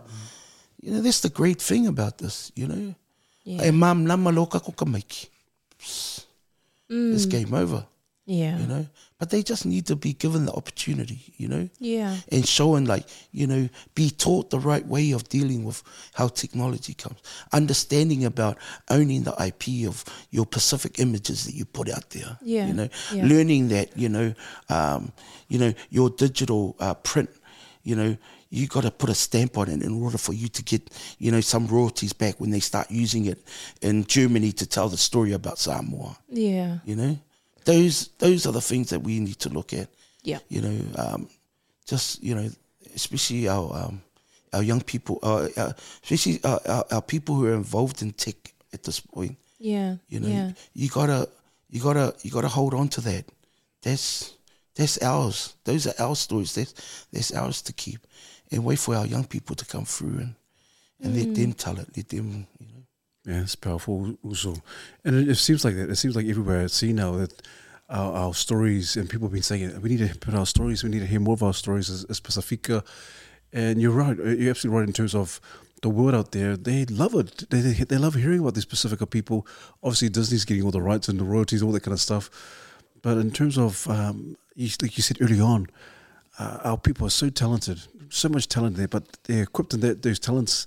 But in terms of understanding the business side of things and understanding how things operate and the processes and also, we need to kind of be upskilled in that sense. And I love that. And I know we've talked about our children, precious and so forth. But I'd like to get your insights also in terms of our young men or men in general. Yeah. More so our Pacifica men. What do you see? What do you gauge in terms of our men out there, and what do you see with a lot of our young people, young men, and also men as adults? What is your take in terms of, are we in a good state? Are we in a state where it's all good, or are we in a bit of a decline, or are you kind of worried about some of the things that are happening for men in this day and age? You know, as part of, you know, we have for the brothers keepers, they, you know, can only speak on what I'm involved with or what I see. You know, there were some, a lot of great older heads that were there, you know, but it was exciting. There was young men that were there too. You know, everyone in that room, you know, they all have a story, and they're all proud about their story. But I think the more we have forums or platforms like that our men can get together with, you know. And, you know, it happens at church. You have your men's group at church and that, you know. But I think there's a way that just needs to be more organic, you know, because, you know, we're just fathers. We just, you know, we're brothers, we're sons, you know. And all we're trying to do is find the other like-minded ones that, you know, we can learn off or share or, you know. That's what I see about Brothers Keepers, you know. It's such a great platform, and I hope Sio carries it on in that, because there's so much value in that. Because I can learn more in there than I can than going to a counsellor or something like that, you know. We have our own ways, you know, and we got to remind our young people not to lose those ways, you know. And if those ways, if your parents haven't taught you about those ways, then go and learn it. Go learn our Pacific ways of how we deal things as men, you know. And, you know, every man is different. Just because, you know, you can be vulnerable and talk about your state, there's another man who doesn't want to, you know. Who's the right one? They're both right to me, you know. In time, maybe he will. But it doesn't mean, you can't open up. Shut up. You know, open up to what? You know, if I choose not to, as yet, then that's my choice. As a man, you know, and everybody should respect that. And just because we have someone who opens up and they're comfortable to share about their vulnerability, that's cool too. Yeah, I'm all powerful, everybody. But don't think just because you're good at opening up doesn't mean the guy who still sits here and finds it challenging to open up, that he's wrong. It's all. Yeah, because I think there's an assumption. I think there's an assumption that if you don't talk, there's something wrong with you. But can you just bust that? Totally. You know, and man, I know there's a lot of good people doing a lot of good work. they say, oh no, they should open up to you. And I'm like, yes, but... Because talking's one way. It's not the only way. That's right. What other ways? He can go draw pictures. I know someone really good at drawing pictures that can get a story across.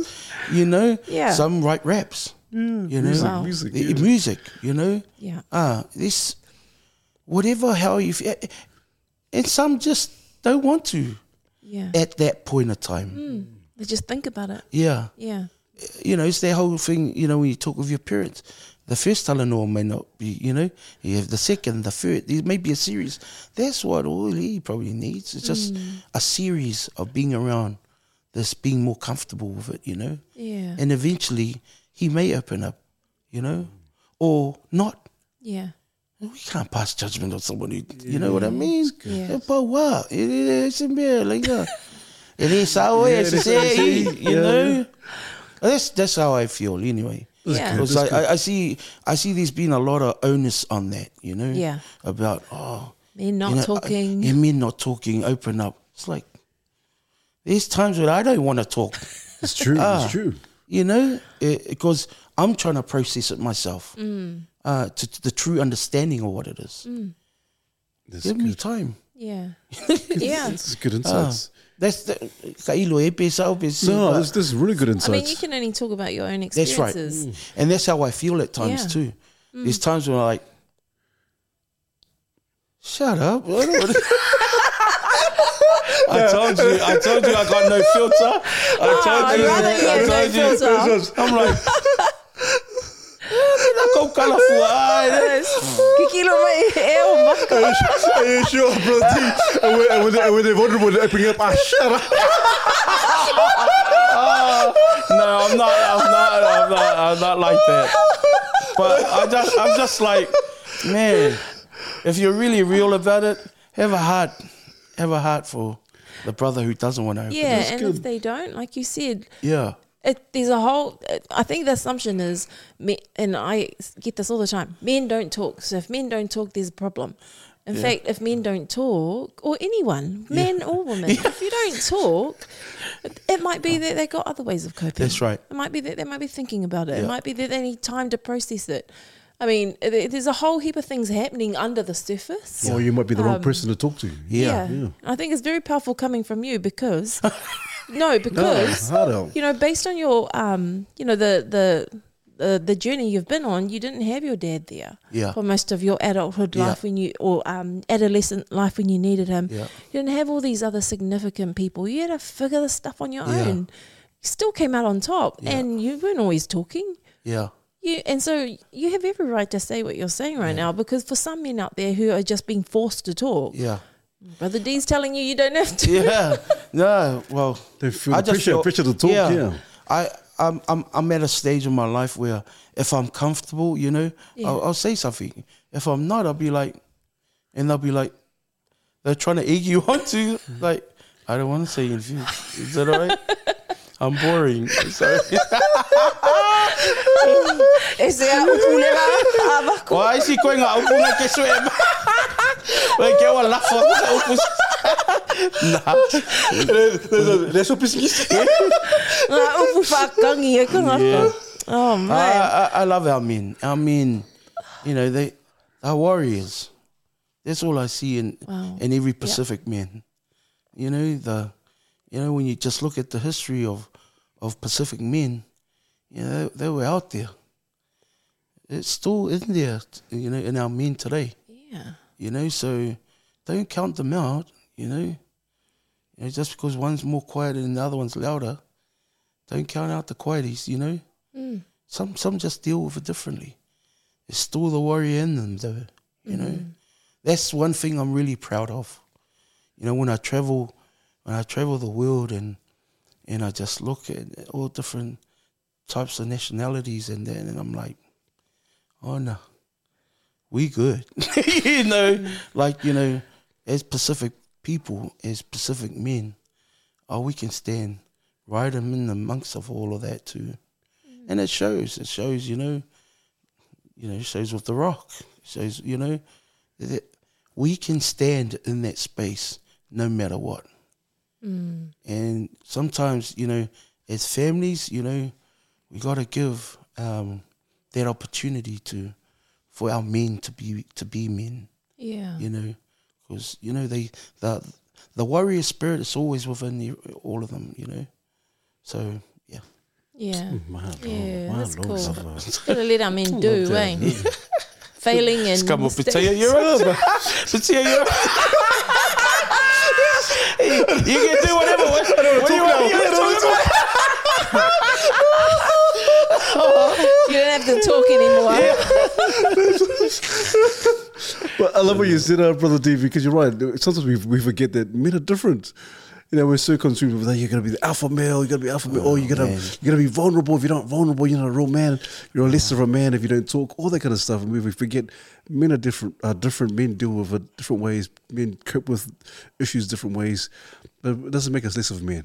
Of a man. And just like you said, it's just timing. They're not ready to talk to. It's just timing. You know, they have to be ready to be able to converse and have the conversations. And so we need to, you know, I think there needs to be communicated loud and clear. And you love what you said. You know, you just can't judge men. Men are just different. You just can't push them to be this man that the world conveys. Whatever the world is saying, please do not conform to that. That's all I can say. Yeah. You know, it's don't forget your uniqueness. You know, who you are. You come from a long line of incredible people. You know, and, you know, every now and then you have an opportunity. You know, to express that. Don't be shy to do it. Be the man that you want to be. You know, don't listen to what people say.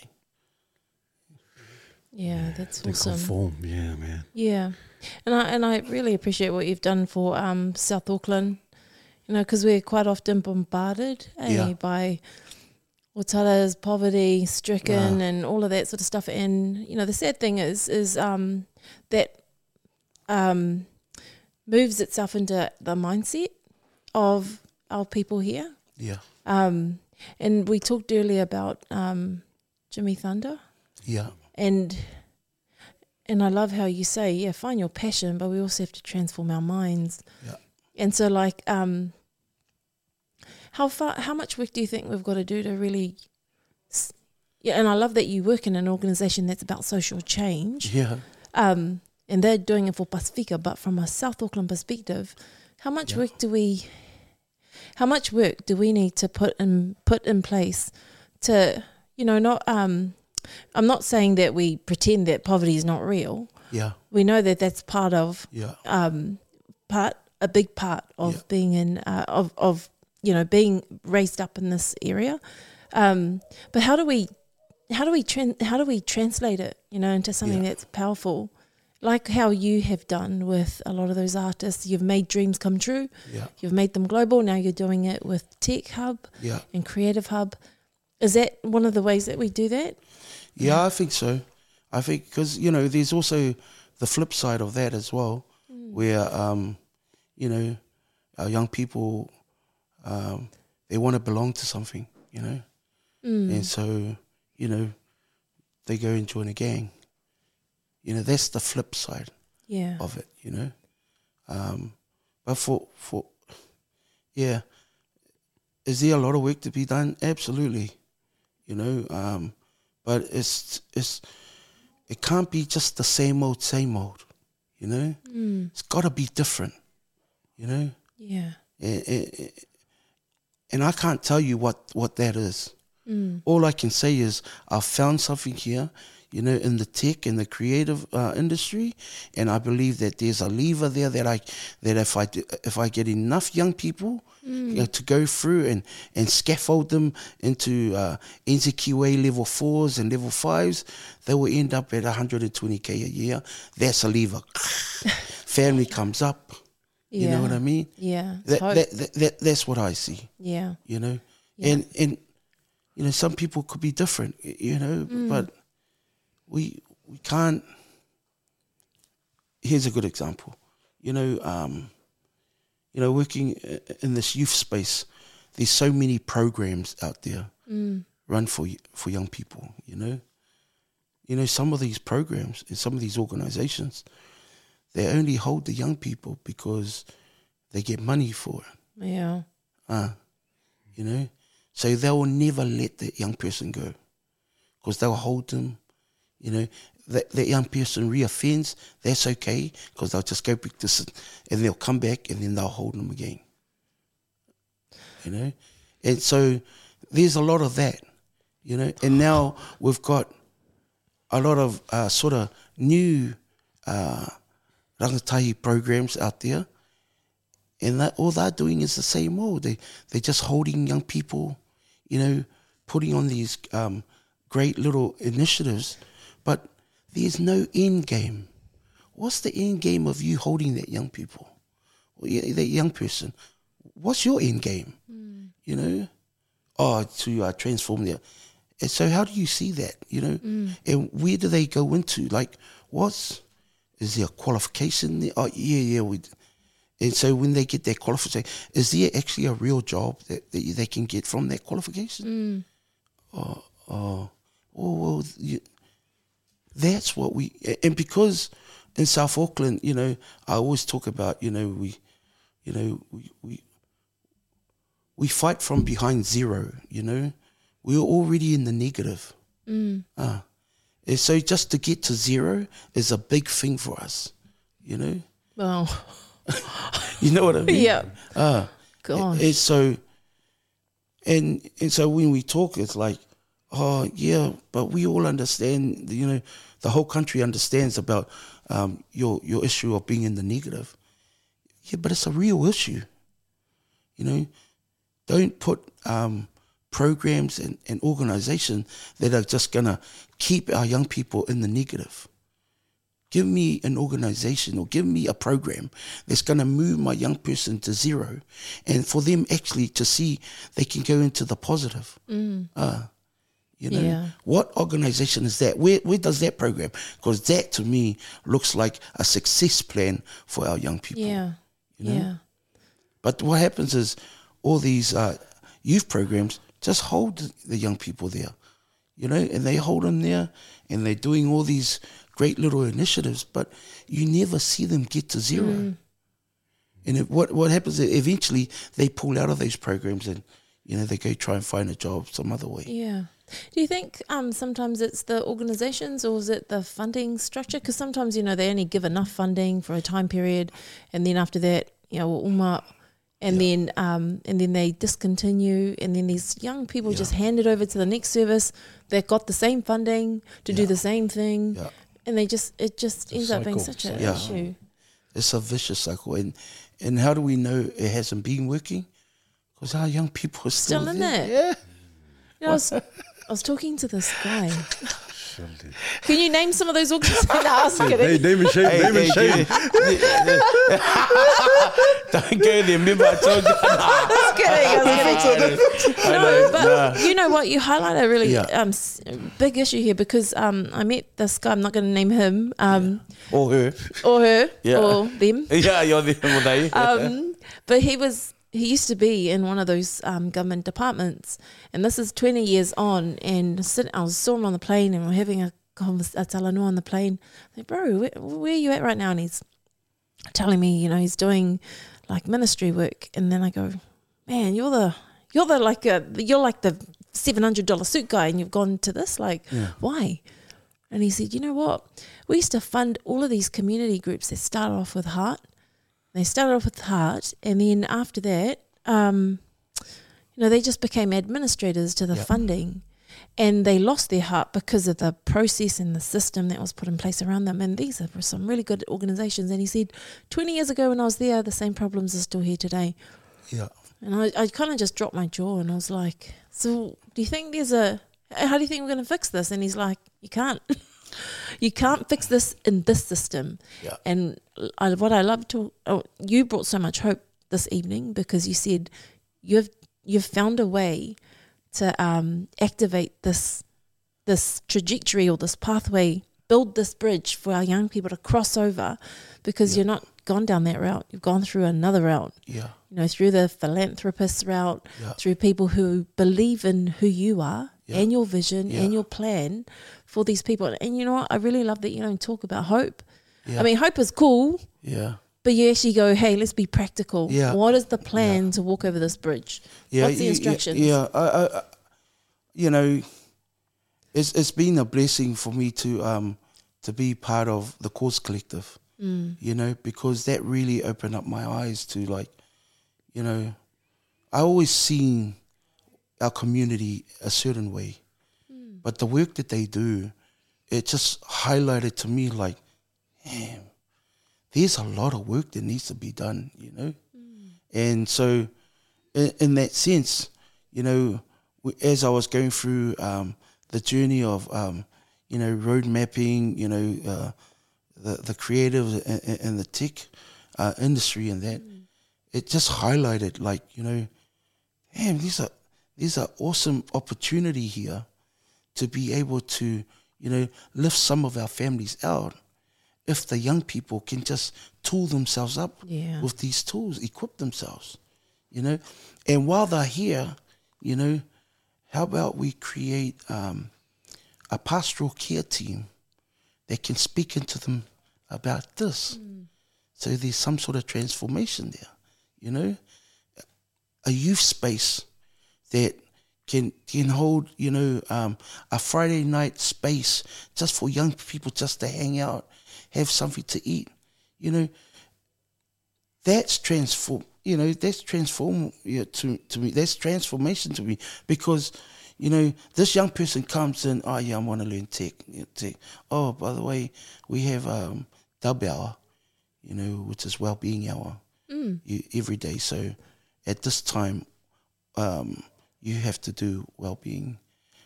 Oh, what's that? Oh, well, you get taught by a pastoral care team. Wow. The pastoral care team come in for an hour. We have a pastoral care framework, and we, and we use those themes and those things to speak into these young people. Yeah.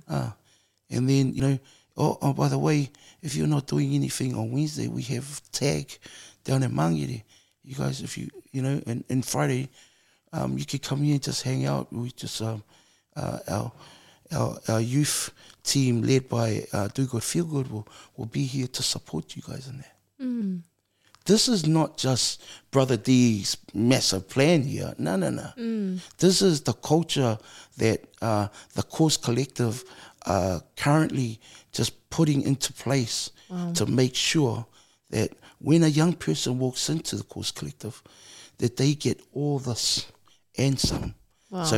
So you know, that young person, in the time he'll spend with us, by the time they go to leave, they've equipped not only, I'm going to do the NCQA level 4 media design school with you guys, the IK suite, but already in here is already moving. Yeah. And in here, he's starting to see where his future is held. That's, to me, is how we should all work towards it. And how do I know? Because that's what we're doing. That's how I know this. Yeah. I see the transformation in our young people. Yeah. And what they're going through. So we had young people who come start of a 6-week program, and the 6-week program in tech was only a taster. I did a partnership with Media Design School, which is probably like the number one tech educators in Auckland. Yeah. They're based in the city, but I said, let's do a partnership, because all I need from you is your qualification. Because I don't want to go through the process of getting qualification. What I have is a pipeline of young people. How about we join together? If they can do the 6-week course and they want to do your NCQA level 4, how about I'm able to scaffold them into there? Yeah.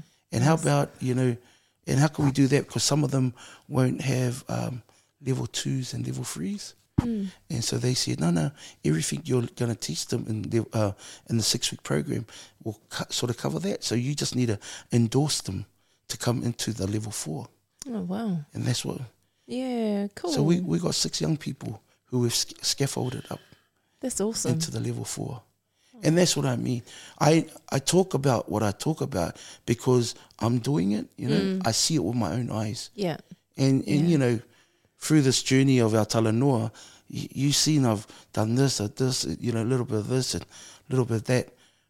But when I'm talking about this is current. This is right here, right now. Yeah. I have 6 young people who come June 2024, they will graduate with their NCQA level 4. That's awesome. In technology, their foundation program. And from there, that's a platform where they can bounce off. Yeah. If they want to go do game development, if they want to do animation, they can move in. If they want to do graphic design, they can move into there. And that's level 5. Once they accomplish level 5, the world's your oyster. Yeah. 120K plus, that's where you are. I know, man. Jeez, man. So I've just sat and spoke to you what we're doing with our rangatahi from zero, off the street. These kids I got off the street, they were the hard to reach. These were the neats kids they talk about. Oh, wow. Yeah. And here we are able to process them through, scaffold them up, give them belief, encourage their, to become confident, understand how to, through well-being, how to deal with situations as a young person, Yeah. And as they spend more time, they're getting this on a regular. Yeah. Yeah. It's becoming a new routine, new habit, and it's changing this. Yeah. At the end of the 6-week program, we talked to our young people who are on the 6-week program, and almost 90% of them, when you asked them, what was the best thing about the program? And they said, tabao. You know what I mean? Wow. That's cool. Yeah. And so, we're just doing it on a smaller scale, and we're just looking at it, and we're just looking how, what are the gaps that are still there that we can see. We're always reevaluating ourselves just to make sure that the journey of this young person can start with nothing, but end up somewhere with something, Yeah. And I think that's, that type of model is what, a lot of programs and a lot of youth initiatives that are going on in South Auckland, they need to adapt. Yeah. Yeah. Yeah. Because it can't just be about equip. No. It has to be about changing here and changing there. Yeah, because equip is just like a banking up, Yeah. But it's not using That's or right. practicing or applying. Yeah. It's cool. Well, their tools is about the skill that they want to do as a job. Well, they're not upskilling how they deal with emotions and things like that when they get into it. Yeah. They're not dealing with, planning ahead or seeing where the future leads with what he's doing. The options that he's taking are positive options rather than the negative. All those things are things that you deal with here. So good, man. So good, Brother D. I love it in terms of you're not just educating them just to meet the criteria and so forth. You said to yourself, these students come in, these kids come in, they're learning how to whatever they need to learn to get those meet the criteria. But you said the double hour, they're learning, like you said, the different aspects in terms of well-being, emotions, feeling, critically thinking, thinking for themselves, empirical thinking, all these things that you would never get it in dare to say, a normal tertiary care or tertiary education. So you're teaching, it's like a real holistic approach. Yeah. And I love it that you bring all these, and like you said, the transformations when they say, we've been taught this, but the transformation is, hey, my well-being. Yeah. And they can actually self-awareness and reflection, like, it's my well-being. I'm learning all these new stuff about who I am emotionally, mentally, and be able to critically think. Yeah, that's a bonus. That's amazing. I truly believe, like this, and I will pitch it to them, to Ministry of Education. I will take it to them and say, hey, we've done this now. We've done it for a couple of years, and here's the success. Here's the bits and pieces that involve. Maybe we can look at that to applying that at school level. That our schools can take on. Well, especially for our Māori and Pasifika young people. They need this, because if they don't, that's why a lot of our kids just leave school. Because they don't fit that. What they're teaching, they don't fit their, mold, that mold that they don't fit that mold. So, could this be, a mold that they can? Well, we've proven that they can be. Here's our, I dare say it, the success of what we're doing. But these are the elements that we believe that they need in there in order for them to even start thinking right, the critical thinking piece. It's awesome, man. Understand what where the roots of the problem are. Yeah. If our kids know about that, they'll be able to deal with life. Yeah. The cause and effect. I can hear my chairman in my ear. Yes, Ulu, cause and effect.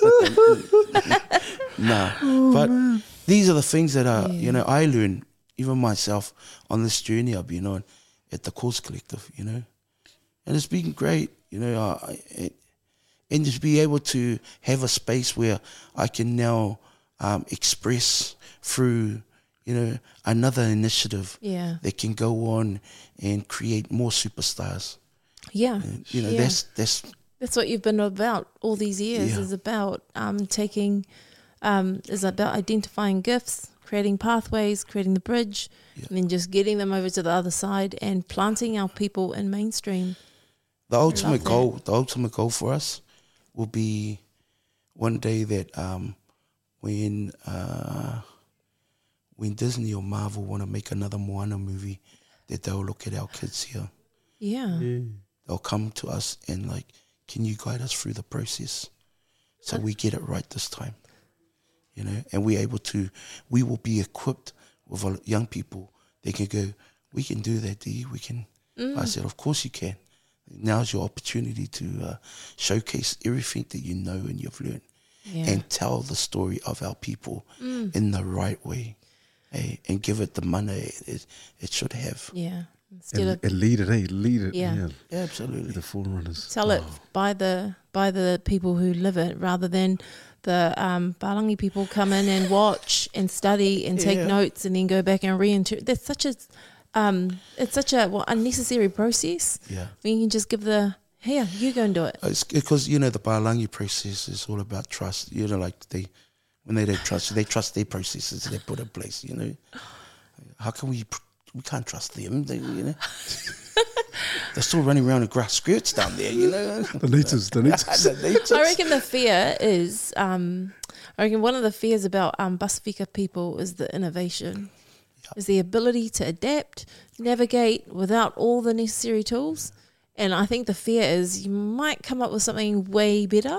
Yeah. And I think that's a force to be reckoned with. And I always say, when our Pasifika people are in that boardroom or in that space that you and Andy have been sitting in, that's a force to be reckoned with.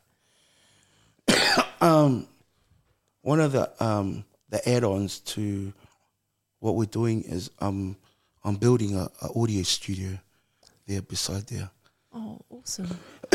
Excuse me, because that's all part of it,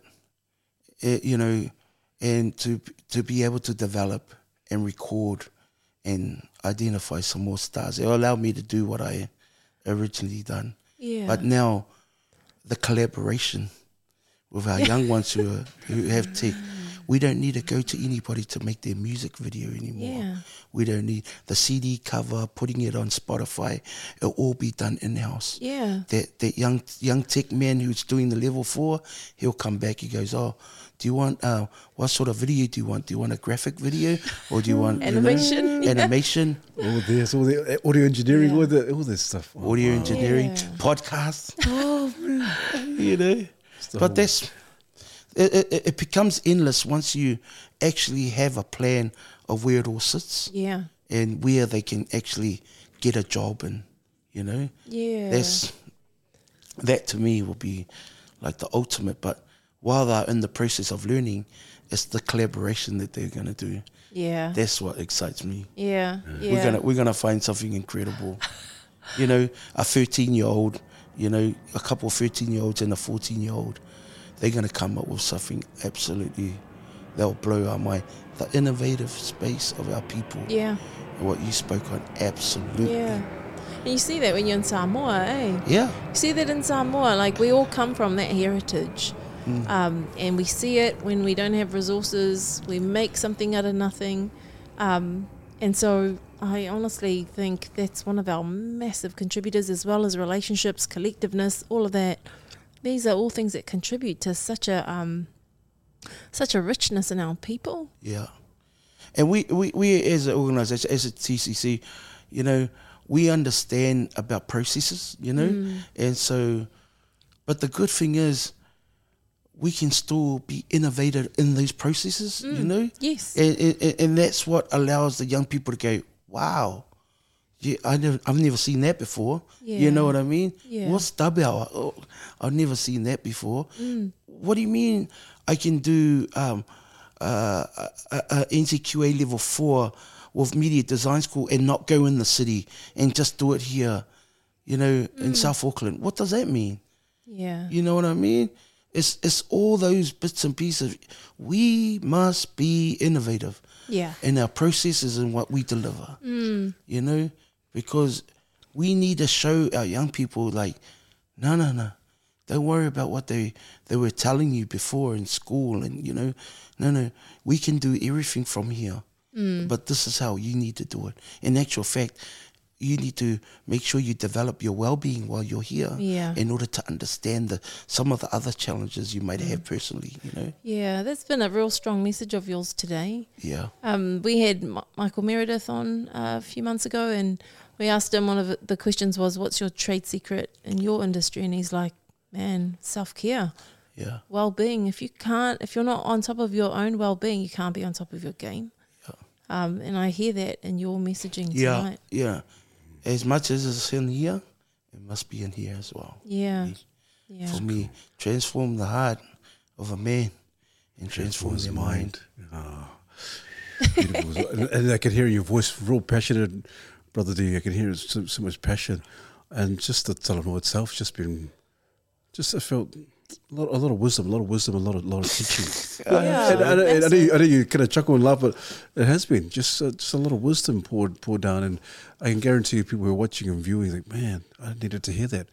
Oh wow, I didn't know that about Brother D and all that kind of stuff, and the young people. So what I've gauged thus far tonight, obviously we talk about business, talk about our young people, the pressures, talking about culture, and also the transformation, and you can't have one without the other.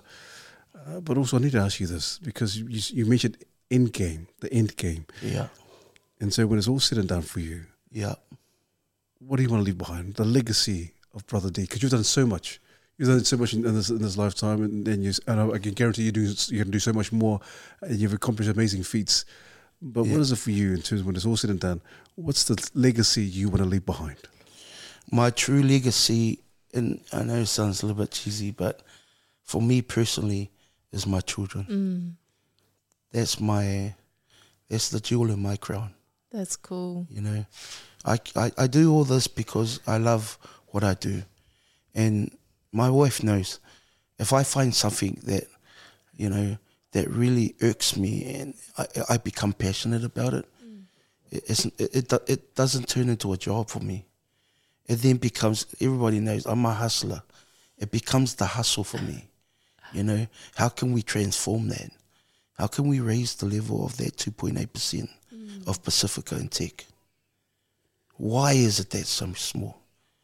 You know, so the jewel in my crown and the legacy I want to leave is my children.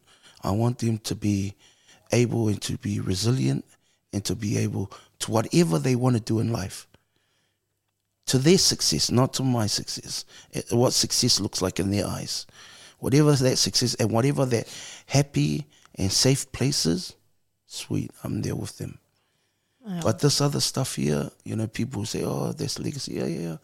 But that's almost like fighting the system, you know. That's how I view it. I feel like, you know, I know people like, oh, you're doing amazing work with young people, but I'm just trying to be an advocate for the system that's been so bent for us for so long as Pacifica people, you know. And sometimes even our Pacifica organization become bent as well. Yeah, I'm not, you know, I told you guys right at the start, I'm no filter. I love you so much. I love it. I was going to say amen. I was going to say amen. You know, but that's the truth. Yeah. You know, and when you grow up in South Auckland and you live the life we've lived here, the truth is the only thing that matters. Yeah. So whether you like the truth or you can't handle the truth, we're from South Auckland. We'll tell you the truth how it goes. You know, I remember I told you before, when the community turn around and say, D, you're such a liar, get out of here, you'll never see Brother D again. You know, because that's who I'm accountable to. That's how I feel. In my work and everything I've done, I feel like I've always been accountable to the community. Yeah. You know, and my success in that space always lies with them. When I get kids coming after school program and their parents are like, say, whafkai Brother D, whafkai, we loa fo ile kam kiki whaile am nia. Hey, that's a tick on my end. Yeah. You know, so it's not legacy stuff that you see as legacy, but it is in some form or shape, you know. And so, but the true essence of my legacy, I feel, will show in my children, you know, and no matter what happens there, as long as they grow up and become good people of their community, resilient in what they do, can handle what life will be thrown at them when we're not here. And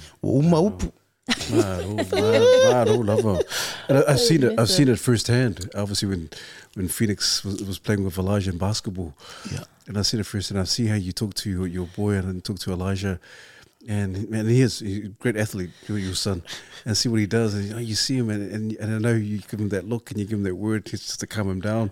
Because I remember one game he was a bit frustrated with the team, and he calmed him down. And I was like, man, that's so good. And he understands his dad. And you understand, you know your son very well. And I remember he was playing in another game and he was shooting those shots and getting those goals. And you looked at me and I saw you, I was talking to you, oh man, I have to buy him some McDonald's. Yeah, we always say that. Double. That's it, son. All that matters, you get double points, double. You know, that's you. You know, and so you know, but these are little things that we we try and use these tools. We try and use not only by way we speak, but the way we act and what we put around them. You know, talking to our kids is not enough. You need to show them. You know, and yeah. He's going to become who he becomes, you know. Yeah, but yeah, good, absolutely. Man. You remind me of that. Yeah. That's good. But it's been an honour. It's been an honour and a privilege also just to have a chat with you and have a talanoa with you. Just so many nuggets, like I said before, wisdom and your experience and just the journey thus far. Also, just thank you so much. God bless you and your wife and your children. I expect, I'm really looking forward to what else are you going to do? And then obviously the things you're doing already just blows my mind. And the one thing that really sums who you are as a man, and regardless of legacy, whatever, but you are a true visionary. You're a true visionary. You have so much vision and you believe in what you do. And you people have visions and they never come to fruition or don't have the legwork. But you're a visionary who has the legwork and you believe in it so far and so much that things happen. Yeah. And it's so good to listen to your talanoa and your stories. Like, also, if any young person listening, man, you know, don't just think about it. Do it. You know, there's nothing worse than not doing something. You know, go ahead, do it. Make the mistake. It's not a mistake. You know, I encourage every young person, whatever you feel like doing, online business on Instagram, you know, try and develop this, try and develop that. Do it. Do it. You know, and if you want further advice, come and see me. I don't care, you know, my Instagram handle at Brotha D 274. You know, hit me. I'm there, you know. This is all free. There's nothing worse than our young people not knowing where to go for information. You know, man. And so, you know, please go for it. And thank you very much. Thank you for having me. It feels like I've just what a pleasure.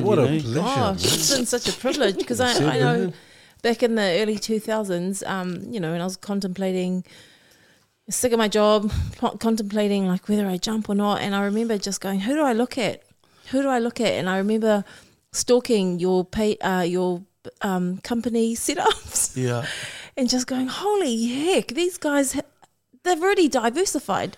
And you had like all these different company setups, and I was like, that. And then, you know, I was just like, wow. And my dad used to always say, never put all your eggs in one basket. Yeah. And always have them in different places. Yeah. And you guys were a really good model for that. Yeah. And as I watched the documentary, and I was like, wow. And I love what you said. Just do it. Invite pressure. Yeah. Because pressure's going to bring some of that survival instinct in you. Yeah. It's going to make some of these decisions.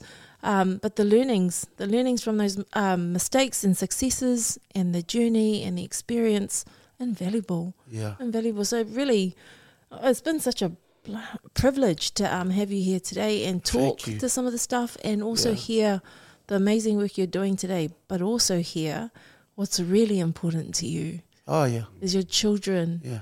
And there's absolutely nothing that can change that in my life. Probably till I die, you know. Always God first, but my children are. Yeah. You know, they were a gift from Him to me. Yeah. So I got to look after that, you know. It's our job is to look after those gifts. Yeah. You know, God doesn't give you those gifts for no reason. Yeah. He knows that you can handle and look after them. So that's our job. And the day we understand that's our job on this earth is to take care of those gifts. Yeah. By any means necessary too, you know. And so be it. It's awesome. Yeah. Thank you for having me. Beautiful. No, thank you. So hey, every guest that comes on, we never let them go home empty-handed. Really? Always give them a gift. As always,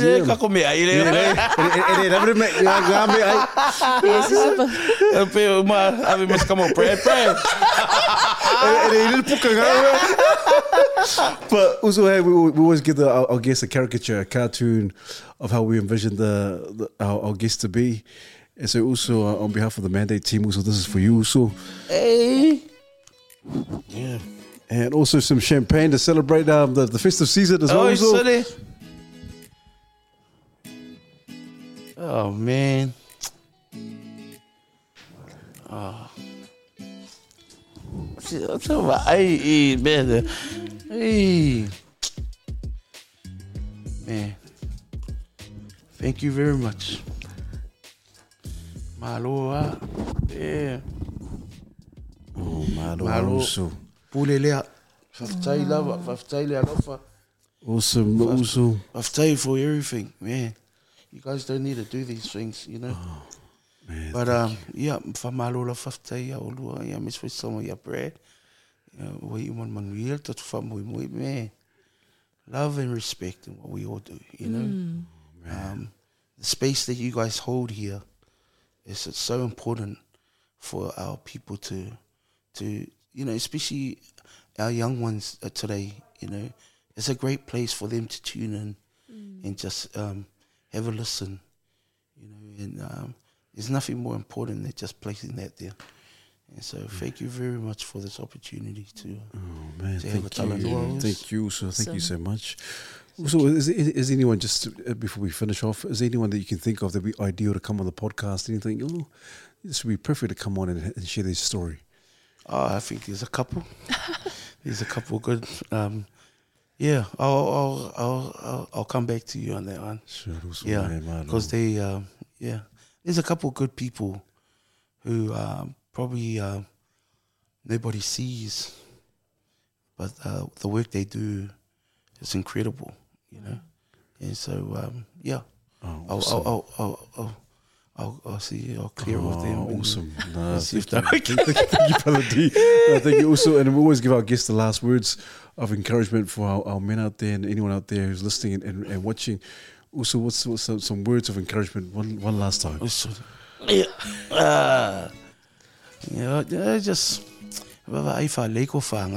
know, man, you don't understand what your children are until maybe a bit late.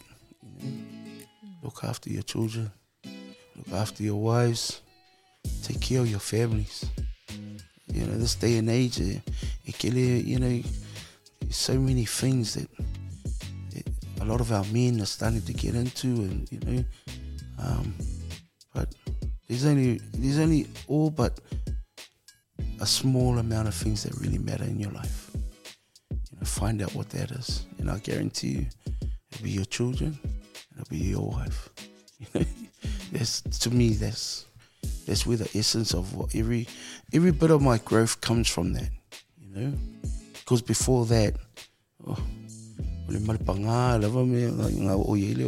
know, but you know, when you find yourself a good person that you can lean on, like nobody even knows my wife, you know, and she's never been one about, you know, being by my side in these type of things and these type of events. You know, even when we used to go to the music awards, they come on, let's go. That's your thing. You know, I'm all right here. I got the kids. And she's always supported me in that, you know, in that space. And it's so important because when I go home, you know, that's who I share with. And she keeps it totally real with me too. She goes, you know,